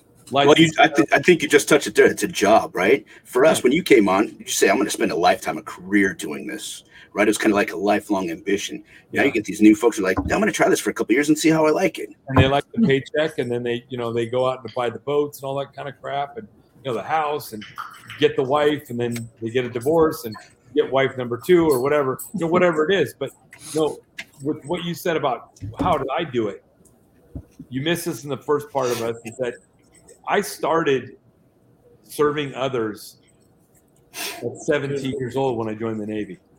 Okay. I joined the Navy right out of high school because I was that know-it-all, that IKEA, all right, that I know everything asshole, that teenager that thought I knew everything. I didn't know nothing. Well, the thing that made me, that grew me and molded me into the person I am, to the Mike Zannitto I am today, and my family will tell you this, and my close friends will tell you this, is that the military saved my life. I would be that guy that'd probably be on probation or in jail or whatever, just because my mouth would get me in trouble. So I got my ass kicked in boot camp and started doing my service and realizing that that was the path I needed to take. I started as a reserve officer when I was in my late 20s after I got out of the military, because I worked as a nurse after I was a medic in the Navy and got out and then worked as a nurse. So I worked part-time as a cop because I absolutely loved being a nurse because I loved helping people. If I had sick people, if I had people that were dying and I got to save them, I felt great. I didn't feel good that I saved them. I felt good that I was there to be able to save them and use my expertise. Okay. I took the selfish part of it out. So when I went to work in my career as a police officer, like I was telling Mike earlier, is that, when I started as a reserve, I was making $10 an hour. My job, my badge still said police officer. I had 4 numbers. The regular guys had 3 numbers. But you couldn't tell the difference. I did the same job they did. Carried a gun, all that kind of stuff. For $10 an hour. It wasn't about the money. Okay? When I got hired on to the police department, yeah, the paycheck was good and it was great, but it still wasn't about the money. Still bought my house, paid my bills, all that kind of stuff, but still wasn't about the money. It never was. When I stopped doing my police work, it hit me harder because I didn't miss the job. I missed the fact that they took away my status when I retired to help people, to continue to be that helper. We all wear different hats. We put on our dad hat, we put on our ball cap, we put on our nurse hat, we put on our cross on to give last rites to the gangster that just got shot up in the neighborhood or whatever. So you find that way to understand that you're there for a reason. The 2 things I said, if it's no longer fun anymore and it's just a job, I need to get out of it, because it's not like we're working in a real estate office. And I keep saying, I don't know what it is about real estate. I just keep throwing this out, but you can't just go get hired as a cop and be successful. Not everybody, this job's not for everybody. Okay. EMS is not for everybody. Being a paramedic. I've worked with lots of guys who were firefighters for their entire 30 years. They never were engineers. They never were captains. They never were medics. They just liked being a firefighter because they didn't want to see the blood and guts and all that kind of stuff. They were still exposed to it, that kind of stuff. But as a cop, it's not for everybody. So once you identify that job, that career is your career, you're on the right path. But the minute you start letting those other vices take over, that's where you start getting the problems. That's where the stresses happen. Can I answer your question? Yeah, it makes sense. Because I think that whether it's the military or law enforcement or firefighter, it tends to become who we are. And I guess not stop there. A doctor, a lawyer, something that's somewhat outwardly serving. Take a look at that if you can see that. Okay, there you go. Right? Exactly. And we allow that to be some sort of shield or cape or whatever you want to call it. And that seems to define who we are. Right. And I know I missed the first part of this, but it's very powerful talking about when you're done. And I don't care if you worked for Amazon for 25 years. Once you've walked away, you're no longer part of a club. Right. As much as you hated going to roll call or turnout or whatever you wanted to call it, the day that it's done, you're like, damn it, I can't hang out with the boys anymore. I ain't got to listen to the Sarge talk crap or whatever. You miss that part of it. There's an addiction. And to go back just a little bit too, as far as like self-medicating, I think one thing that we forget too is in my belief that this job is also an addiction. And I'll speak for myself that doing this job has been my self-medication for my military stuff. It has helped keep bad dreams and other things away. And when I wasn't working a lot, or I'd go back on military status, which is a very low op tempo stuff in the reserves, those bad dreams and things would come back. So, I've been in the Army since 1995. I had a couple-year break, and I've been in the reserves ever since. I did almost 9 years active, and I could retire, but man, there's an addiction to it. Like I don't want to, I don't want to quit the club.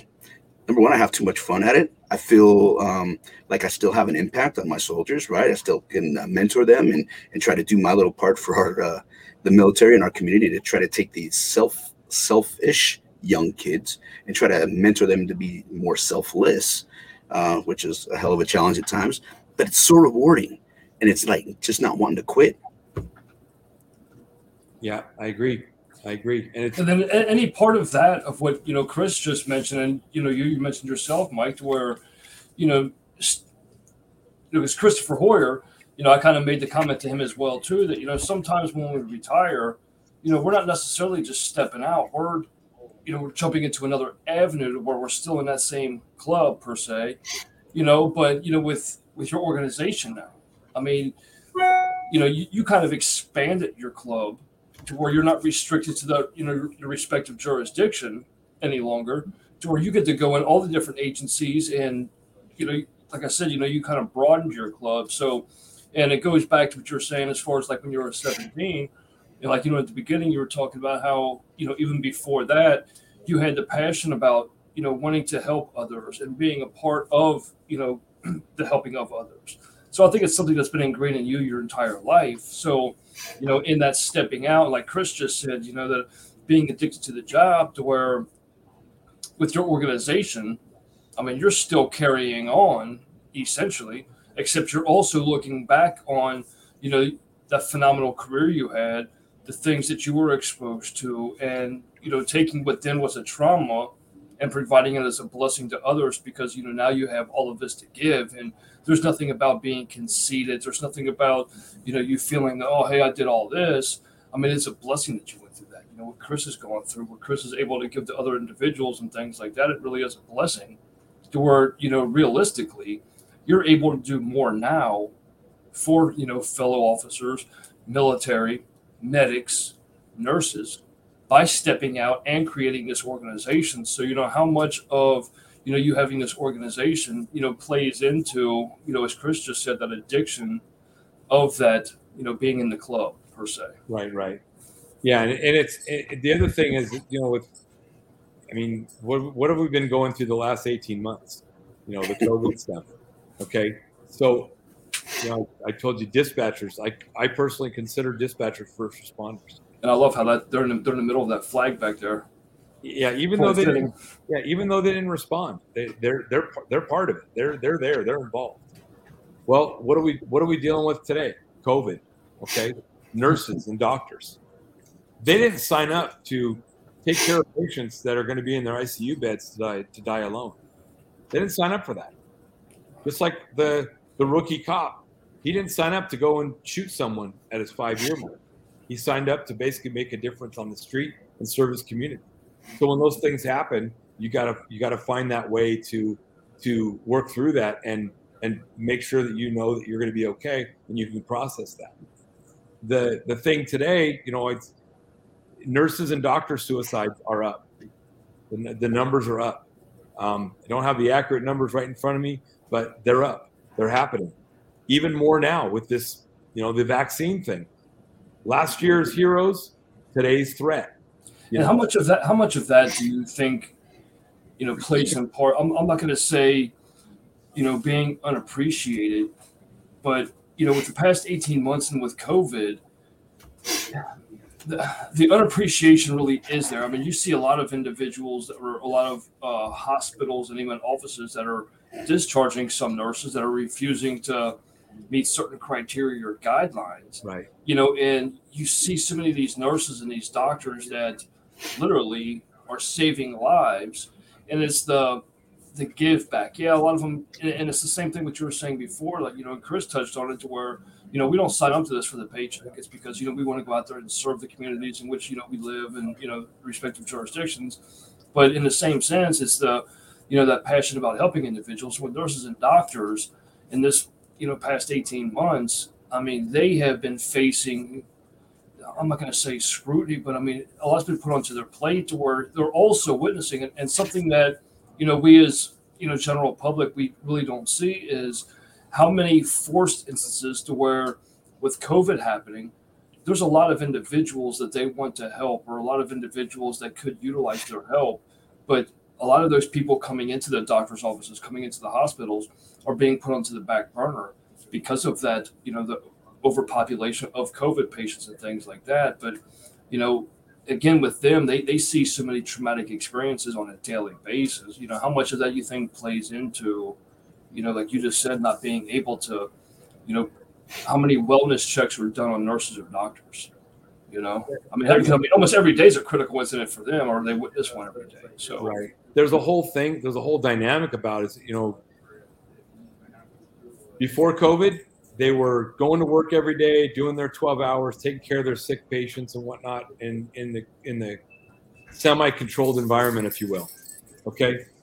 When COVID happened, and again, not to get political, the big hype is that there were people dying every day, hundreds of thousands of people that were dying every day, right. And, you get all these COVID beds that are all full, and the staff's overworked, and they're overwhelmed, and they're undersupplied and understaffed. And, they're not allowing family members to come in and visit these people. And now their last dying breath, all they see is this nurse. And nurses are, they're young by the most part. You're not going to get these 60, 70-year-old nurses. And most of them were leaving when all this stuff was happening. It's like it was time for them to throw in the towel, kind of thing. So these are all young people that are like they went to nursing school to basically help people, and then they didn't have, they needed 200 ventilators that particular week, and they only had 30. So now they're under equipped, and they can't do it. So they take that burden on themselves and go home and go, I couldn't do anything about it. There's nothing I can do. So there's the homeostasis, returning back to where we are now. Nursing's never going to be the same after what we went through for 18 months. Just like police work is never going to be the same again. At least I won't see the change. I'll be dead and gone before I see a change of police work where cops are not getting the one finger salute. They're getting the wave. All right. I grew up in that, I always got the one finger salute. I didn't grow up in a time where, the cops were praised and all that kind of stuff. Unless it was little kids, and they're running up the siren. But I won't see that transition. Nurses are not gonna see that stuff either. And so it's one of those things where we got to figure out a way to find a way to tell those people that as long as their heart and mind's in the right place, and they're doing the things that they were trained to do, and they're performing their job the way they were trained to do, and they can lay their head on their pillow at night knowing that they did everything they could, and they're still not okay, then let's talk about that and let's process that. And then do they fall in the same guidelines as, let's say, like critical incident with law enforcement? I mean, with the nurses, them seeing so much of it.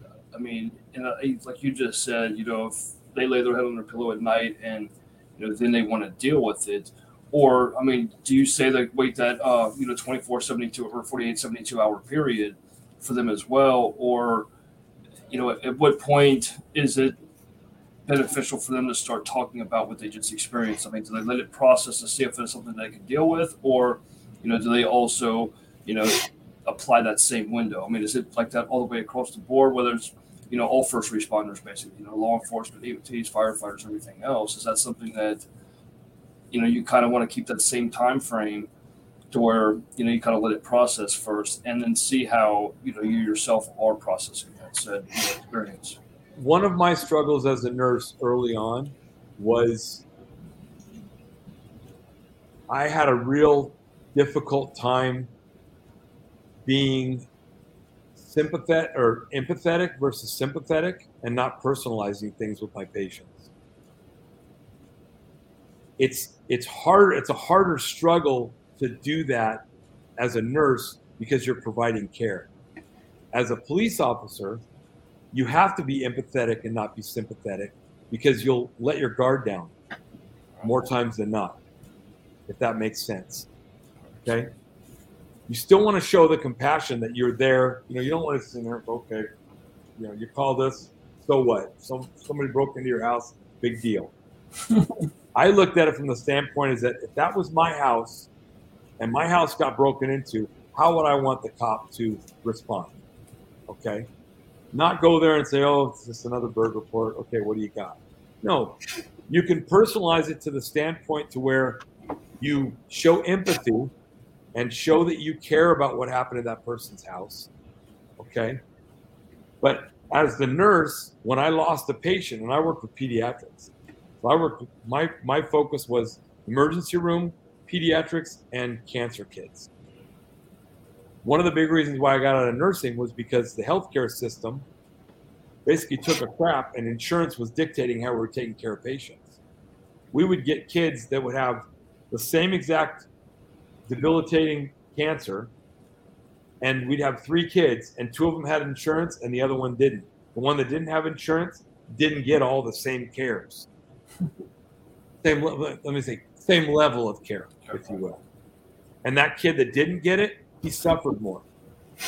One of the ones that got all the great cares and all that because they had good insurance, one of those 2 kids died. I took that to heart, took that home. One of the reasons why was that particular kid that I'm talking about, I had the same age kid at home. So it was hard to not personalize that and sympathize with that family of what they're going through, because if that would have happened to my kid, I would have been that parent. See where I'm going with that? Whereas the police department, and paramedics too. Paramedics, they can't personalize things too much either, because they're there to do their job, okay? But they just see that patient when they get to the house, then take them to the hospital, they're done. The nurse sees that patient when they get admitted to the hospital and when they get discharged, all the way through their cares. So there's going to be a different dynamic of caring, empathy versus sympathy on that side. But we as humans, we have to find that line to where what's going to work with us to make us be able to cope. So with COVID, the homeostasis, returning back to where we were in nursing, is that we've got to still understand that there's only so much that we can do to fix this issue of COVID. COVID's real. I'm not going to deny that. But it's nowhere near as bad on the gamut scale that it is being reported. We all know that. Not even close. Not even close. It's unfortunate that we have to that we're fear mongering, if you will. But nurses have to know that they did their job the way they're supposed to, the way they were trained to, and they did everything they could possible. And the fact that the ventilator never showed up, that's not their fault. That's not their fault. Another thing too, like with what you're saying, and the reason why this is kind of important, kind of like to touch base on, COVID's really not as bad as it is, marked up to be. Which, Chris and I touched on this during our broadcast, to where the media plays a large role on all of this. Okay, and it goes into what it is that you provide, to where to making things seem okay to reach out to somebody. It's the same thing to where, the police being demoralized or, shunned, to where when you look at the real numbers, like when we were talking about like the fatal force incidents, to where the number is minuscule, like, because I always use the 2019 numbers because it's the most recent on the actual stats for, the Chamber of Commerce and everything else that you can actually pull the stats from. But, to where 989 fatal force incidents out of 140,000 run-ins, it's nothing. And I don't want to try to play on the death, but it's the same thing with, the media pushing certain things to where they make it not okay. So, law enforcement faces undue hardships by us civilians, the very, civilians and communities that they're protecting, are lashing back out. Same thing with like the nurses and everything else too, to where, not knowing it's okay to reach out, or not having that media broadcast that, hey, Mike Zannitto and his organization, Peacekeepers for Life, actually offer the services for the nurses, first responders, things like that. It's the restriction causes more people to digress mentally, emotionally, and everything else. So that's why I like to do what I do, as far as try to expose the reality and the truth behind everything else. But, how do we get to that point to where, even though the media feeds them, because how some people, I don't want to call people simple-minded and people to take it the wrong way. Sometimes people will see something on the news and they take it for what it is. Oh, hey, that must be true. So, and then people become hesitant about reaching out to you, trusting Chris and, him responding to their call and things like that too, to where just when you were saying about how, that kid, you having a kid that same age, or, responding to a home, and then like joining law enforcement and said, hey, I know I got a family at home too. I want to make sure that, for my family's sake, if not every family's sake, that the community is safe. So how much of that goes into, with all the fake news going on and the media pushing things that really are irrelevant, and is putting that fear factor into a lot of individuals. And I'm not going to say it places more responsibility on law enforcement, nursing staff, and, first responders in general, but, how much since in these past 18 months have you seen the difference in individuals reaching out, individuals being responsive of services? One of the big struggles that I personally see is that people are afraid of being judged. People are afraid of being alienated. And this goes to nurses, doctors, police, fire, any EMS, any of that stuff. And Chris being a vet, he can understand the whole transition out of the military. It's a joke. You go through boot camp, you go through all that stuff. They train you, get you ready to go fight, kill, all that kind of stuff. And then when it's time to get out, they just kind of say, thanks, here's your diploma, your honorable discharge, and on to the next thing. No, they teach you how to write a resume. Oh, they do that now?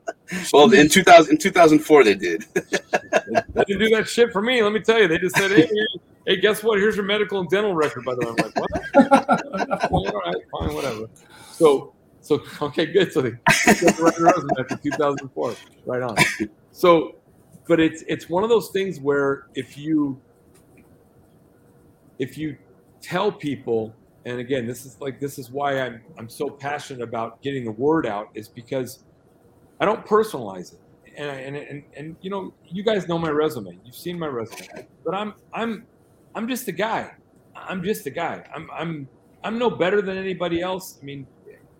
Education, none of that. I'm just a guy that has been exposed and seen stuff and have gone through stuff, and I've cried.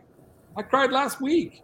I cried one of the guys from one of the Marines that was in that unit that got killed in Afghanistan. Talked to the kid 2 weeks ago, and he killed himself 6 days later. I cried. I talked to him on the phone. Okay, and I took it hard. It got me. It personalized me, but it doesn't mean I'm codependent. It means I'm human. Okay, so when I go and I talk and I explain to people, and it's not, we check our egos at the door. I don't care if I'm talking to one of the hardest rooms I ever talked to was at the FBI Academy in Quantico. I was like, what am I doing here? I'm not going to get. I don't hold a candle to any of these guys that are in here. And I'm talking to some guys that were spec ops, CIA guys, and they're special agents with the FBI and stuff. And I went with my dog, so my dog was like. It depends on your definition of that. What's that? Somebody walking in the background. Oh, okay. So I'm sitting in there in that dynamic, and I'm going, what am I doing in this room? And I'm thinking to myself, well, I'm here for a mission. I got a mission. I got to get my word out. I got to say that it's important to understand that we're all human. We all signed up to do whatever career it is that we did, whether it's basket weaving, whether it's teaching, whether it's EMS, whether it's nursing, whatever it is that we signed up to do. That we signed up. There's a reason why we did it. We all have our own reasons, but we're human, and we're going to have emotions, and things are going to affect us in a certain way. It doesn't make us a bad person. It doesn't mean we're broken. It doesn't mean anything. That's why the whole PTSD versus PTSI. Right. PTSD, shell shock, whatever you want to call it. It's an injury or an illness, and it can be fixed. It can be handled, and it can be managed, and you can recover from it very fine and have a fulfilling life. Okay, I've seen it firsthand. I've seen it firsthand, not only in myself, but I've seen it in hundreds of other people that I've dealt with in this last 6.5 years. And it's an amazing thing when someone who is struggling can come forward and say, I need help. Something wrong with me. Something's not right. See, and with, yeah, I mean, and with what you do, because, a lot of people try to categorize, first responders. You have your law enforcement, you have fire, you have EMS, paramedics, whatever the case may be. But, first responder, even with nursing, everybody's held to a certain standard to where, again, that fear of admitting something is wrong because of what's going to happen from administration. Well, you're not cut out for this job. If you can't pull, that dead baby from a fire or the garbage can or the dumpster, or, go in and, have a victim that's been shot, it's that mental emotion that, individuals have to deal with. That fear of talking about things, it's vital. And I love that's what you do in regard to, and, you don't place a topic on it. It's first responders, because it does affect everyone. And the dispatchers, they're the ones that are really overlooked almost 100% of the time, to where, and Chris touched on it, to where it's they send somebody out there and like wondering like how bad the incident may be, but they also never get that resolved to wonder like what happened with that call. If a life was saved, if a life was lost, or, what that approximate result was. So, they can have that range of emotions just playing in their head all night long, because there's so many different possibilities of how it could have ended up, Yeah. And that's why it's just, I love that it's like first responders, because, like nurses, nobody thinks about that psych eval that a nurse has to go through because of everything that they're exposed to on a daily basis. I did two critical incident debriefings. One was a bar shooting, and I did another one after the Route 91 in Vegas. The Route 91 one was people who were at the concert. They're not first responders. They're not anything. They're just moms and dads and sons and daughters that happen to see people get shot, and they've never even said anything like that. They've never seen anything like that before. And this was it wasn't, I don't want to say it was a critical incident debriefing, but it was more of an after action, if you will, at a support group. And there was 200 people in this room that they basically had a chance for people to go up that felt like they wanted to talk about their experience there. And we had I think the number that we had was like, I think there was 13 people that were from Orange County that were affected by it. I'm not sure the exact number, but there was 200 plus people in this room, and we're talking about these things and about stuff like that. And there was very few dry eyes in this room. But when you start talking about things that was seen and what were experienced and what people were exposed to, they were like rehashing it. So they were just everyday people. But the room full of cops, that went to this bar shooting, that were there after the fact and saw the chaos and the carnage from what that person did. And then they see their partner that's down as a result of it. Okay. Now they've got to deal with that dynamic. And then after the fact, going to talk to the group of people that lost people in that particular bar shooting and talking to them. Again, they're not trained. They've got no, they're just college kids. They're just there. They're human. So it doesn't have to stop necessarily on first responders, but that's where my organization focuses, because we're still dealing with human people. And I think if we're honest with each other, I'd be clear. I don't think any of us are trained. We're trained to respond to the things. We're respond to deal with the threats. But tell me an organization, even currently, that preemptively trains how to deal with the trauma, Absolutely. How to process it. I think in that aspect, we're all equally untrained. Mm-hmm. We're all peers. We're all peers in that. And counselors, counselors don't, they're not trained either. Yeah, they in a book. Yeah, they're not trained. And on top of that as well, too, it's kind of how you were just talking about how, like, the 13 individuals were just, the parents and everything else too. But I don't care if it's 10 people or 10,000 people.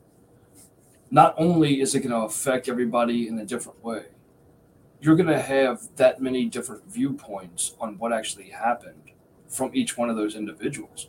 Even the first responders, because, whether it's on the perspective on how you're standing and, the view that you had of the incident, or, the direct reaction of how you perceived, that person's actions, the mannerisms, anything else too. But, how it affected you on the decisions that the other party made, and again, personalizing to where even if, I could take it more to heart that I watched somebody else lose a loved one than they did themselves. Because I could personalize it about my own family or anything else like that. So, processing things, outside of, just like first responders, because, the individuals in that moment as well, too, they have a heightened sense of that trauma, which is going to, heighten that PTSD, PTSI, from that point on. So, and then also, I'm not going to say first responders communicating with, the victims or the family of the victims and things like that. But I mean, to process everything like there, it's just, talking about it and being open to talk about it. But again, it is breaking that barrier of being comfortable talking about it, and that's why I can't stand where, speaking out about something that's bothering you is demoralized nowadays, or, in like today's generation, we can go on all day about, the softened generation that we're in today, but, everything's demoralized because, individuals that we call on, first responders, specifically, are supposed to be that rock, that foundation, that support, where it's still okay to, admit that something bothered you, or that, something is trauma that still plays in your mind about what could have been done differently if you would have responded faster, whatever the case may be. So, opening that door, and that's what, like, going in where, your program, Mike, you going in there, your organization going in there to where, starting at core level, as Chris stated, with the supervisors, to where they make these meetings mandatory, to where the whole agency is going. That way, those hard-shelled guys going in there, or women, going in there, to where they can still go in there with that little hard shell that they have, but, as you stated earlier, to where, you can, or Chris mentioned earlier about you sitting there, just sitting there, and just sitting there, all of a sudden it's like oh, hey, I do have something to bother me, because that is that way, to where you force individuals to engage, to where, hey, look, you know what, you don't have to come in here and talk, but come in here and listen to what they have to say. And I really think that's a big step, and that's why I think it's beautiful and it's great of what you do. And, I want to see this inside more agencies and, kind of exposing more individuals to come out and talk. And that's what really like Chris just said, I don't think we're ever going to have the way to make it to where everybody's prepared for, witnessing the trauma. But, we do have to prepare them to talk about it, to make it okay to talk about it. And it has to start at an early level, first, the cadets first going into training, like, we want you to know that, any incidents that do bother you, we want you to be open about coming in and talking about it. Like Mike, you said earlier that, come on, bitch, just, toughen up and come on, let's go handle this next one. You know what I mean? To where it has to be normalized to where things that are bothering an individual to talk about it. First responders all the way across the board, so. Well, there's simple little things about, like, for example, the military. How old are you when you go in the military? 17, 18, 19, right? Okay. After 9/11 happened, how many kids do you think joined? And where did they go? They went right into freaking combat. And they were coming right out of mommy and daddy's house, right off the nipple, if you will, and right into combat. Okay. And they had whatever training they were given, and then they come back and they're not normal. I mean, kind of a cliche thing, but one of the slogans that I use in Peacekeepers for Life is, it never stops even when you come home. So that goes with anything you do in the first responder arena, the military, whatever. You never turn it off. You'll push it down while you're having that beer or that fifth of vodka or whatever it is. You push it down, or you go out and you shoot your guns with your buddies or whatever, but it's still not going to go away. You don't forget about it, and you may knock it down for 4, 5, 6, 7 months, years, whatever, but something's going to trigger it. I mean, today, Vietnam guys are dealing with a lot of shit that they dealt with when they were in Vietnam, and we're talking 50 plus years ago that they're dealing with today because of things that have happened just this last 18 months with COVID and the government defiance that's going on. Not to get political again, but the government defiance and the way things are happening in the country. Well, on top of that, the VA with COVID, right. a lot of these veterans, they're not even able to go in and talk to their counselor as they used to. Some of them are trying to force the veterans to utilize the actual telehealth to where they speak to them, via their phone or their desktop. Yeah. And a lot of them don't have access to that, or a lot of them don't have that. And you have veterans today, I have family that a loud bang sets them off. And like you said, we're talking 50, 60 years ago. And it's just like, but it's still there. And it's just like it was yesterday to them. And, general civilians and just people, they really don't understand that. It's like, oh yeah, right. Hey, you're just fucking deal with it.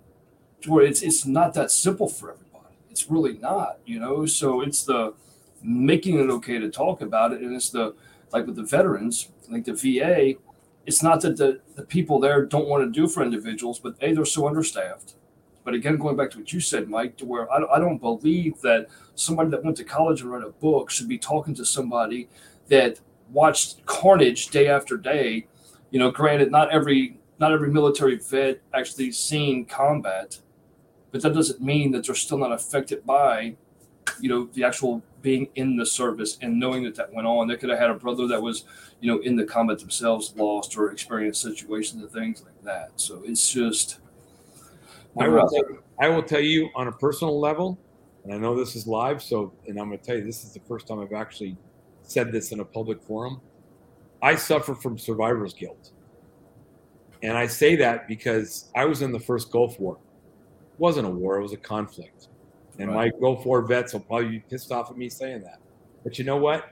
I truly believe in my heart that had we taken care of the problem back then, 9/11 probably wouldn't have happened. I take personal experience and personal survivor's guilt for that because I was part of that conflict that failed. Even though we kicked their ass and, blew them out of the, in the air, but 9/11 happened, and who's behind 9/11? Saddam, Bin Laden, all those knuckleheads. Okay, but had we taken care of them? But I struggle with that every day. That's one of my big struggles. But the way that I do that is that I show that through my passion to get the word out that I'm human and I have my struggles. But the reality is that there is light at the end of this tunnel. There is that stigma that we need to get rid of, which is why I'm pushing that PTSD. Get rid of that D. It's It's injury or an illness. It can be corrected. It can be fixed. You can get recovered. You can recover from it and have a fulfilling and healthy life after the fact.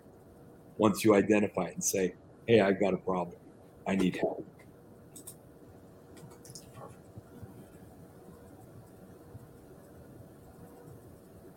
Yes, sir, Chris. Sorry, guys, I've got to jam out of here. Mike, I appreciate your openness, your vulnerability, your strength that you're showing to everybody. I'm a huge advocate of this. I think that people just seeing these things will give people more courage. And again, it's a step at the grassroots level to try to normalize just the conversation. And I've said it 1,000 times. I don't think we're solving any problems here, but we're definitely taking the air out of the balloon so people back off that ledge a little bit. And that's just enough to save lives. So thank you for that, brother. Well, thank you. Appreciate you. Be safe out there, Chris. All right. And I'm certain we've met somewhere. I can't put my hand on it. Have you been to a HITS conference or something? I know I've seen you before. We've met before. Was it HITS? HITS. Have you been to HITS? Yeah. It was a couple of years ago that I was in Chicago. Yeah, a couple of years. Okay, ago. that's it. That's where it was. Where it was. Yeah. All right, Michael. Michael, thanks for having me. Mike, we'll see you, my friend. Okay, yes, take care, brother. Stay safe. Stay blessed. God bless. Thanks. All right, Mike. So, you want to get into the dogs? Yes, I was about to, because one of the things I do want to cover, I mean, because I could go on for days and hours, especially talking to individuals that I have the same passions about, but I do want to kind of cover any kind of specifics that, individuals want to reach out for the Peacekeepers for Life. Okay. And then, also, I do want to get into the dogs because, a lot of times, I mean, and you'll get into, the provisions of that as well, too. But a lot of times, that's just like with, some of my buddies actually have, the pets and the vet dogs that sometimes that does, I'm not going to say cures, but it takes that PTSI part, and that is the treatment for it. It is the medication for it, to where they don't. Dogs didn't earn the title men's best friend, but for no reason. You know what I mean? But yeah, let's definitely get into that and everything else too, because I know that you travel as well, so. Yeah, I the dog thing, it's always been a understanding and a comfort level with me. I was a canine agitator. I did the agitation, took bites with the bite suit and all that kind of stuff. And I wanted to be a canine officer at one point in my career and just didn't work out for whatever reason. But it was one of those things where, dogs were they always had a special place in my heart. And when I worked at the hospital in California, pediatric hospital, we'd have therapy dogs and stuff that would come through, volunteer organizations and stuff. And just to watch that dynamic and put that smile on that kid's face who's suffering and that kind of stuff. And it was just kind of a cool interaction, cool dynamic, if you will. About a year and a half ago, 2 years ago, I got put into a database through the VA, and I was picked out of a database that I was basically eligible and qualified for a service dog. And I thought to myself at first, I was like, I don't need a dog. I'm okay. I mean, I'm sure there's other vets out there that could really benefit from a dog, that I don't want to take it from somebody else.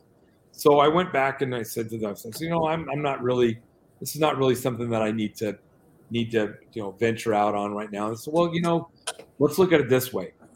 The organization that you're doing, that you're associated with, and what the mission that you're doing, it can work on both sides. So I kind of slept on it a little bit, pondered a little bit with it back and forth. And I thought, that might be a good way to get this word out and help me get my mission complete, or at least pushing in the right direction. So took the dog, signed up with the dog, and I got assigned the dog in January of last year. I would fly to Georgia 1 week a month from January to May and do a week's worth of training until the second week of May, to when I was able to bring the dog home when we got certified. So we got certified as a canine handler and my service dog. My service dog's name is Abrams. It kind of started the infant stages of my next mission right there at that point. And with Paw's Working Dog Support Network, that's who provided the dog. It's a nonprofit. They were based out of Blairsville, Georgia. And the trainer there, he trains other vets and other people who have a passion for dogs to be master trainers, if you will, to train service dogs, therapy, and emotional support dogs and whatnot. Well, when I got Abrams, I thought there's got to be more to this than just having a service dog. There's got to be more that I'm going to get out of this that's going to help other people and not just make it my dog. So I approached my trainer, Ed Abel, with Paw's Working Support Dogs Network, and I said, hey, what are some things that I can do that might help you and your organization to get the word out about how we can get service dogs for veterans? They use rescues, a lot of rescues.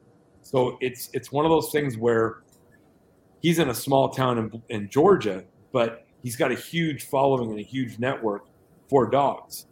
So I thought, why don't, since I'm going out talking, I'll start plugging service dogs and therapy and comfort dogs. So when I'd go out and I'd talk, my dog would go with me and Abrams would go with me. I mentioned earlier about the FBI Academy. I go into this room, and it's during COVID. So I go into the room, and it's a room with about 300 plus seats, but there's only about 40 seats filled because of COVID. So the whole back wall of this room is all jumbotrons and huge televisions, and there's 300 plus agents from all over the world that are in this room during my 45 minutes of training that I have, that I'm given about resiliency and suicide awareness and PTSD and stuff. Well, the first thing I do is I walk in this room and I see this room and I'm going, man, what am I doing here? These guys are like, they're like, they're like my heroes. I mean, what am I don't qualify to be sitting here talking to them. And I drop my leash and I let the dog walk around, and he starts wandering around and kind of sniffing things out. And I kind of break the ice. I'm like, hey, hope nobody has any drugs, because he'll find them in your backpacks if he's got it. And they're they laugh. So Abrams goes and he walks around the room and he's just kind of there. And once he clears out the room, he then comes up and he sits down next to me and just kind of watches me as I'm going through my spiel. And I start talking about, hey, the importance of dogs and how, you don't necessarily have to have your own dog, but it'd be nice to have a dog in your department. So that way, if someone has a bad day or is having a struggle or has an incident, they can go to this place at the station and pick up the dog and take the dog back to their office, or take the dog back to, to where their workplace is for a couple of hours, and just kind of on with the dog and take a little bit of the stressor off of them. So that's the therapy and comfort side of it, to where anytime I go talk and plug service dogs and therapy and comfort dogs. Remember how, like, way back in the day, like with firefighters, they always used to have like their little Dalmatians and all that stuff there. Right? Huh. Okay. So starting this dynamic and starting this thought process for these police and fire departments, as I go around and I talk, I start thinking, there's more to the dog that you can get and benefit from it. So we started branching out and putting dogs with peer support teams and critical incident stress response teams, members on the team. So when they go out to these critical incidents, they take the dog, and the dog takes the stress and brings it down and de-escalates it. Okay? Started doing that talk, and my trainer at Paws Working Support Dogs Network says to me, he says, you know what? We want you to be on our board of directors. I said, no, I don't want to do that. I don't have time for that. But let's do this. Why don't I be your national spokesperson? Why don't Abrams and I be your national spokesperson? And guess what? We'll call ourselves the Canine Patriot, because I'm so patriotic. I'm a veteran. I'm a retired cop. Love America. God bless the USA. Blah, blah, blah. And he's my canine partner. So we started this Canine Patriot mission, to where now we go around and we educate and advocate on the effects of PTSD, police, fire, first responders, military, and suicide awareness, and the importance of dogs in that dynamic, whether it's on a personal level because someone needs a dog for their personal struggles, or they've got a department that is maybe not so big, or even big. Tried to get dogs with departments like LAPD and LA sheriffs, and then COVID hit and funding wasn't really a thing. Right. The thing that people don't understand, and that for those of you that are watching, there's no cost. There's no cost to the department. All we ask is for a donation. Basically, the dog is a free dog. He's trained. He's given and provided to the police department or the fire department free of charge. And all we ask is a donation. The last two departments we did 4 dogs. They donated a check for $10,000 to the organization, and that got 3 more dogs. And then now another question too. So with the dogs, I know you say that they're trained. Do they all go through the same training that Abrams went through in Georgia, or is there a specific training that all of your dogs get put through that you have special? I mean, because everybody has training criteria, but especially with you, your background, and knowing the effects of you having Abrams and how much it's benefited you. So do you have specific criteria that all of these dogs that are trained are placed in these different departments and agencies? So, okay. Service dogs under the American Disabilities Act is any dog that someone says that they have a disability. Okay? I can go to Amazon and I can go order a vest and put a service dog patch on it and call it a service dog. Right. Okay? Under the American Disabilities Act, people, businesses, all that are only allowed to ask what type of service the dog provides. Okay? Medical, whatever. They can't ask what kind of medical issue. No, they can't under the Disability Act. So you ask about training. Abrams went through PTSD and stress de-escalation training after he went through obedience training and the potty training and all that kind of stuff. When I went back for 1 week a month for 5 months, I went through handler training for a service dog. Okay. Once he and I did our bonding and we were matched up and we actually got along is when my training started. I have 200 plus hours of training, service dog handling training with Abrams specific. Then my trainer at Able, he signs off on it saying that I completed the training that was required for the course in order to certify Abrams as my service dog. The Canine Patriot part is that we're just now a service dog and handler dynamic or component that makes up Canine Patriot. Okay. Canine Patriot, we go out and we talk and educate and advocate on the importance of what dogs can do in the PTSD environment or the arena or the stress or catastrophic event. Does that make sense? Who does it? Yeah, makes perfect sense. Now, who does that scheduling? So I know you were saying about, you and Abrams being the spokesperson or the spokes natural ambassadors. Yeah. Right. So, so now do they have, I'm not going to say, are you required, but, do they schedule certain conferences or certain areas to where, you and Abrams are to go to speak, or is that something that you take it in your own, you find the areas that you feel is important? So how does that all work?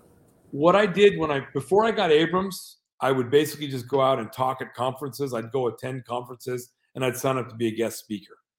If it was something related to what it is that I talk about. When I got Abrams, I started looking at other organizations that would benefit from a service dog. Military organizations. I went to VFWs. I went to American Legions. And just basically, and it was more like just a meet and greet kind of thing. But as far as getting scheduled, most of it now is word of mouth, especially with COVID, because a lot of them are doing online. I don't like Zoom stuff. It's not personal enough.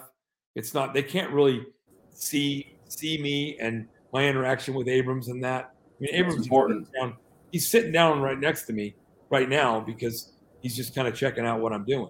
But that is vital, though, in trying to spread the message and to see the benefit of, like you said, doing a Zoom meeting or just like, having a meeting like this, that personalization between you and Abrams, because that's the reason why they're getting the dog or why you're, teaching them about the benefits of having the dog. Right. You can sit there and like showing a video. They don't know if it's a statue or anything else, you know what I mean? But, seeing that actual interaction, being able to see you do certain commands to Abrams. How many takes in that video did it take to make that video, right. All that kind of stuff. Yeah, so it's vital. It really is. Personalization is always greater when, you can add that. And that's the benefit of you going in. That's why I was asking some of the questions too, because, one of the things that I want to cover before, we end is, is there, like, how far in advance does an agency or an individual have to request, like, through your organization to come out there and speak to them? Like, so, is it a day, a week, a month, a couple months, or, how does the scheduling happen with, not just the Peacekeepers for Life, but also with, the Paws for dogs and everything, Paws and Warriors and the Paws working dogs. So how does the scheduling happen? How far in advance does someone have to request your services in order to obtain the services? Well, I will tell you, it's no fault of your own. It's not services I provide because I don't charge anything. Right. All I ask is if you want me to come talk or you want Abrams and I to come and appear at an event, cover my expenses. If my airfare, you need me to fly to New York tomorrow, book me a flight, get me a hotel, pick me up at the airport. If I need That's what I'm getting at. I mean, I know you don't charge, and and cover that up.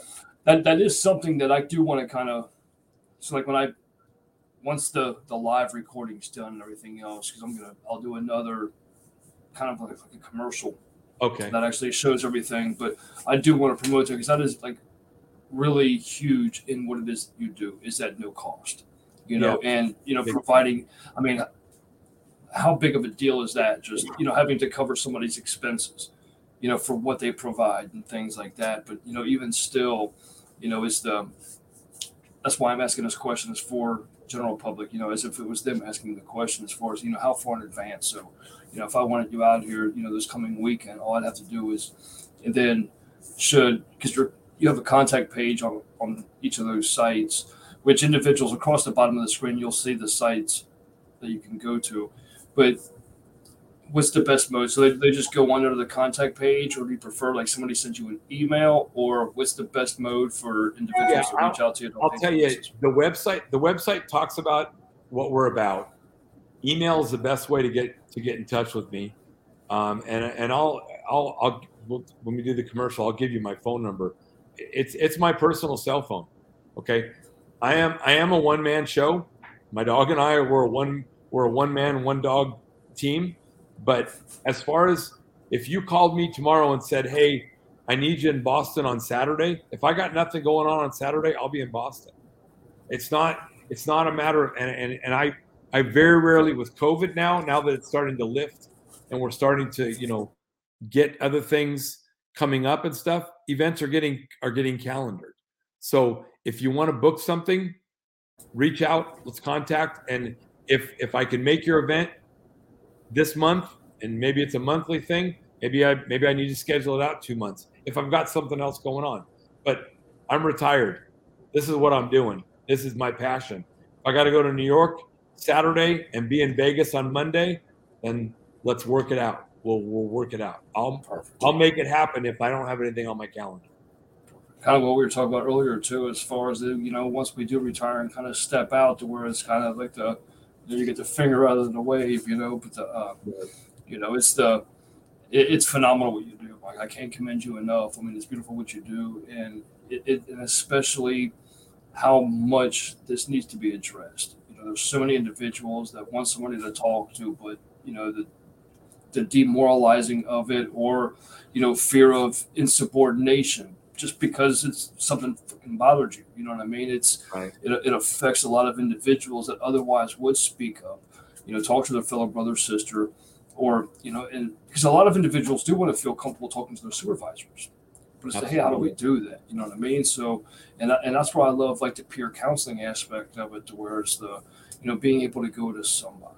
I mean, it has to be put into place, and agencies need to have you come in there and kind of talk to them. Not necessarily saying, hey, this is the way to do it.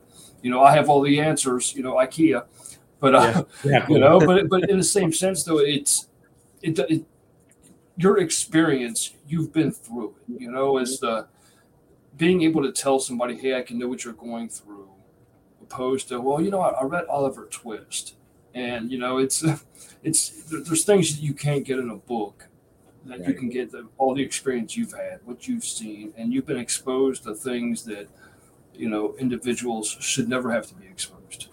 I mean, realistically. And I thank God every day that I'm able to do this. It's funny because sometimes, and there's people in my past that are like, why are you doing this? Why do you even care? It's like, because I think that's exactly what I'm supposed to be doing today. I think this not many people find their calling. Not many people do, and that's a blessing as well too. That you do recognize that, and it's a passion that you do. And this is my last life's mission. I mean, I just turned 56 last month, so I got a few good years left of me, and as long as I can travel and all that, and I can still get on a plane and do that, I'll go anywhere. I mean, I went to Canada. I went to Canada last year, and I spoke in Canada, and that was an interesting thing.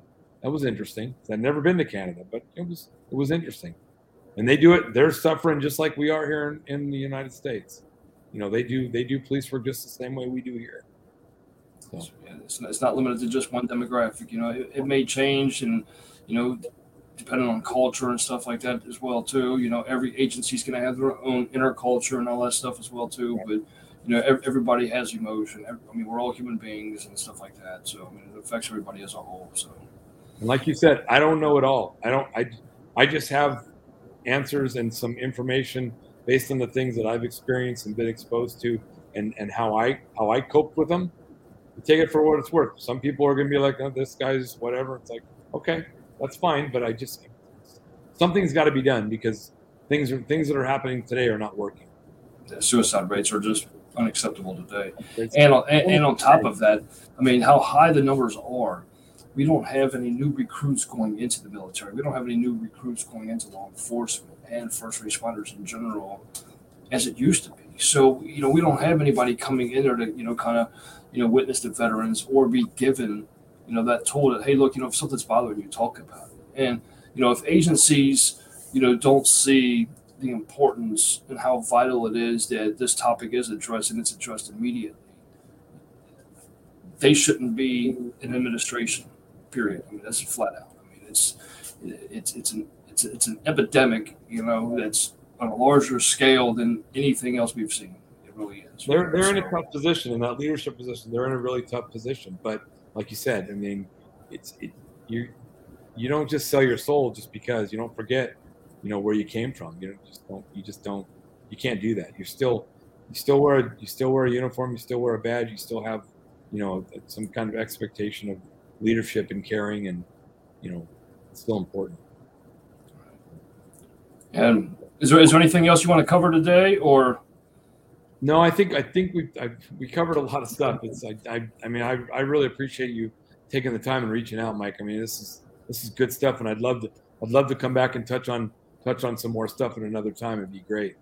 Well, and just so you know, so I'm getting a commercial together for it as well too. So starting October 17th, I know it's kind of like an odd date, but from the 17th on, I'm actually going to start a mental health awareness, the week for what I'm doing. I'm bringing a lot of individuals on. Great. I'll have Michael Segru on there as well too. He'll be on the 19th.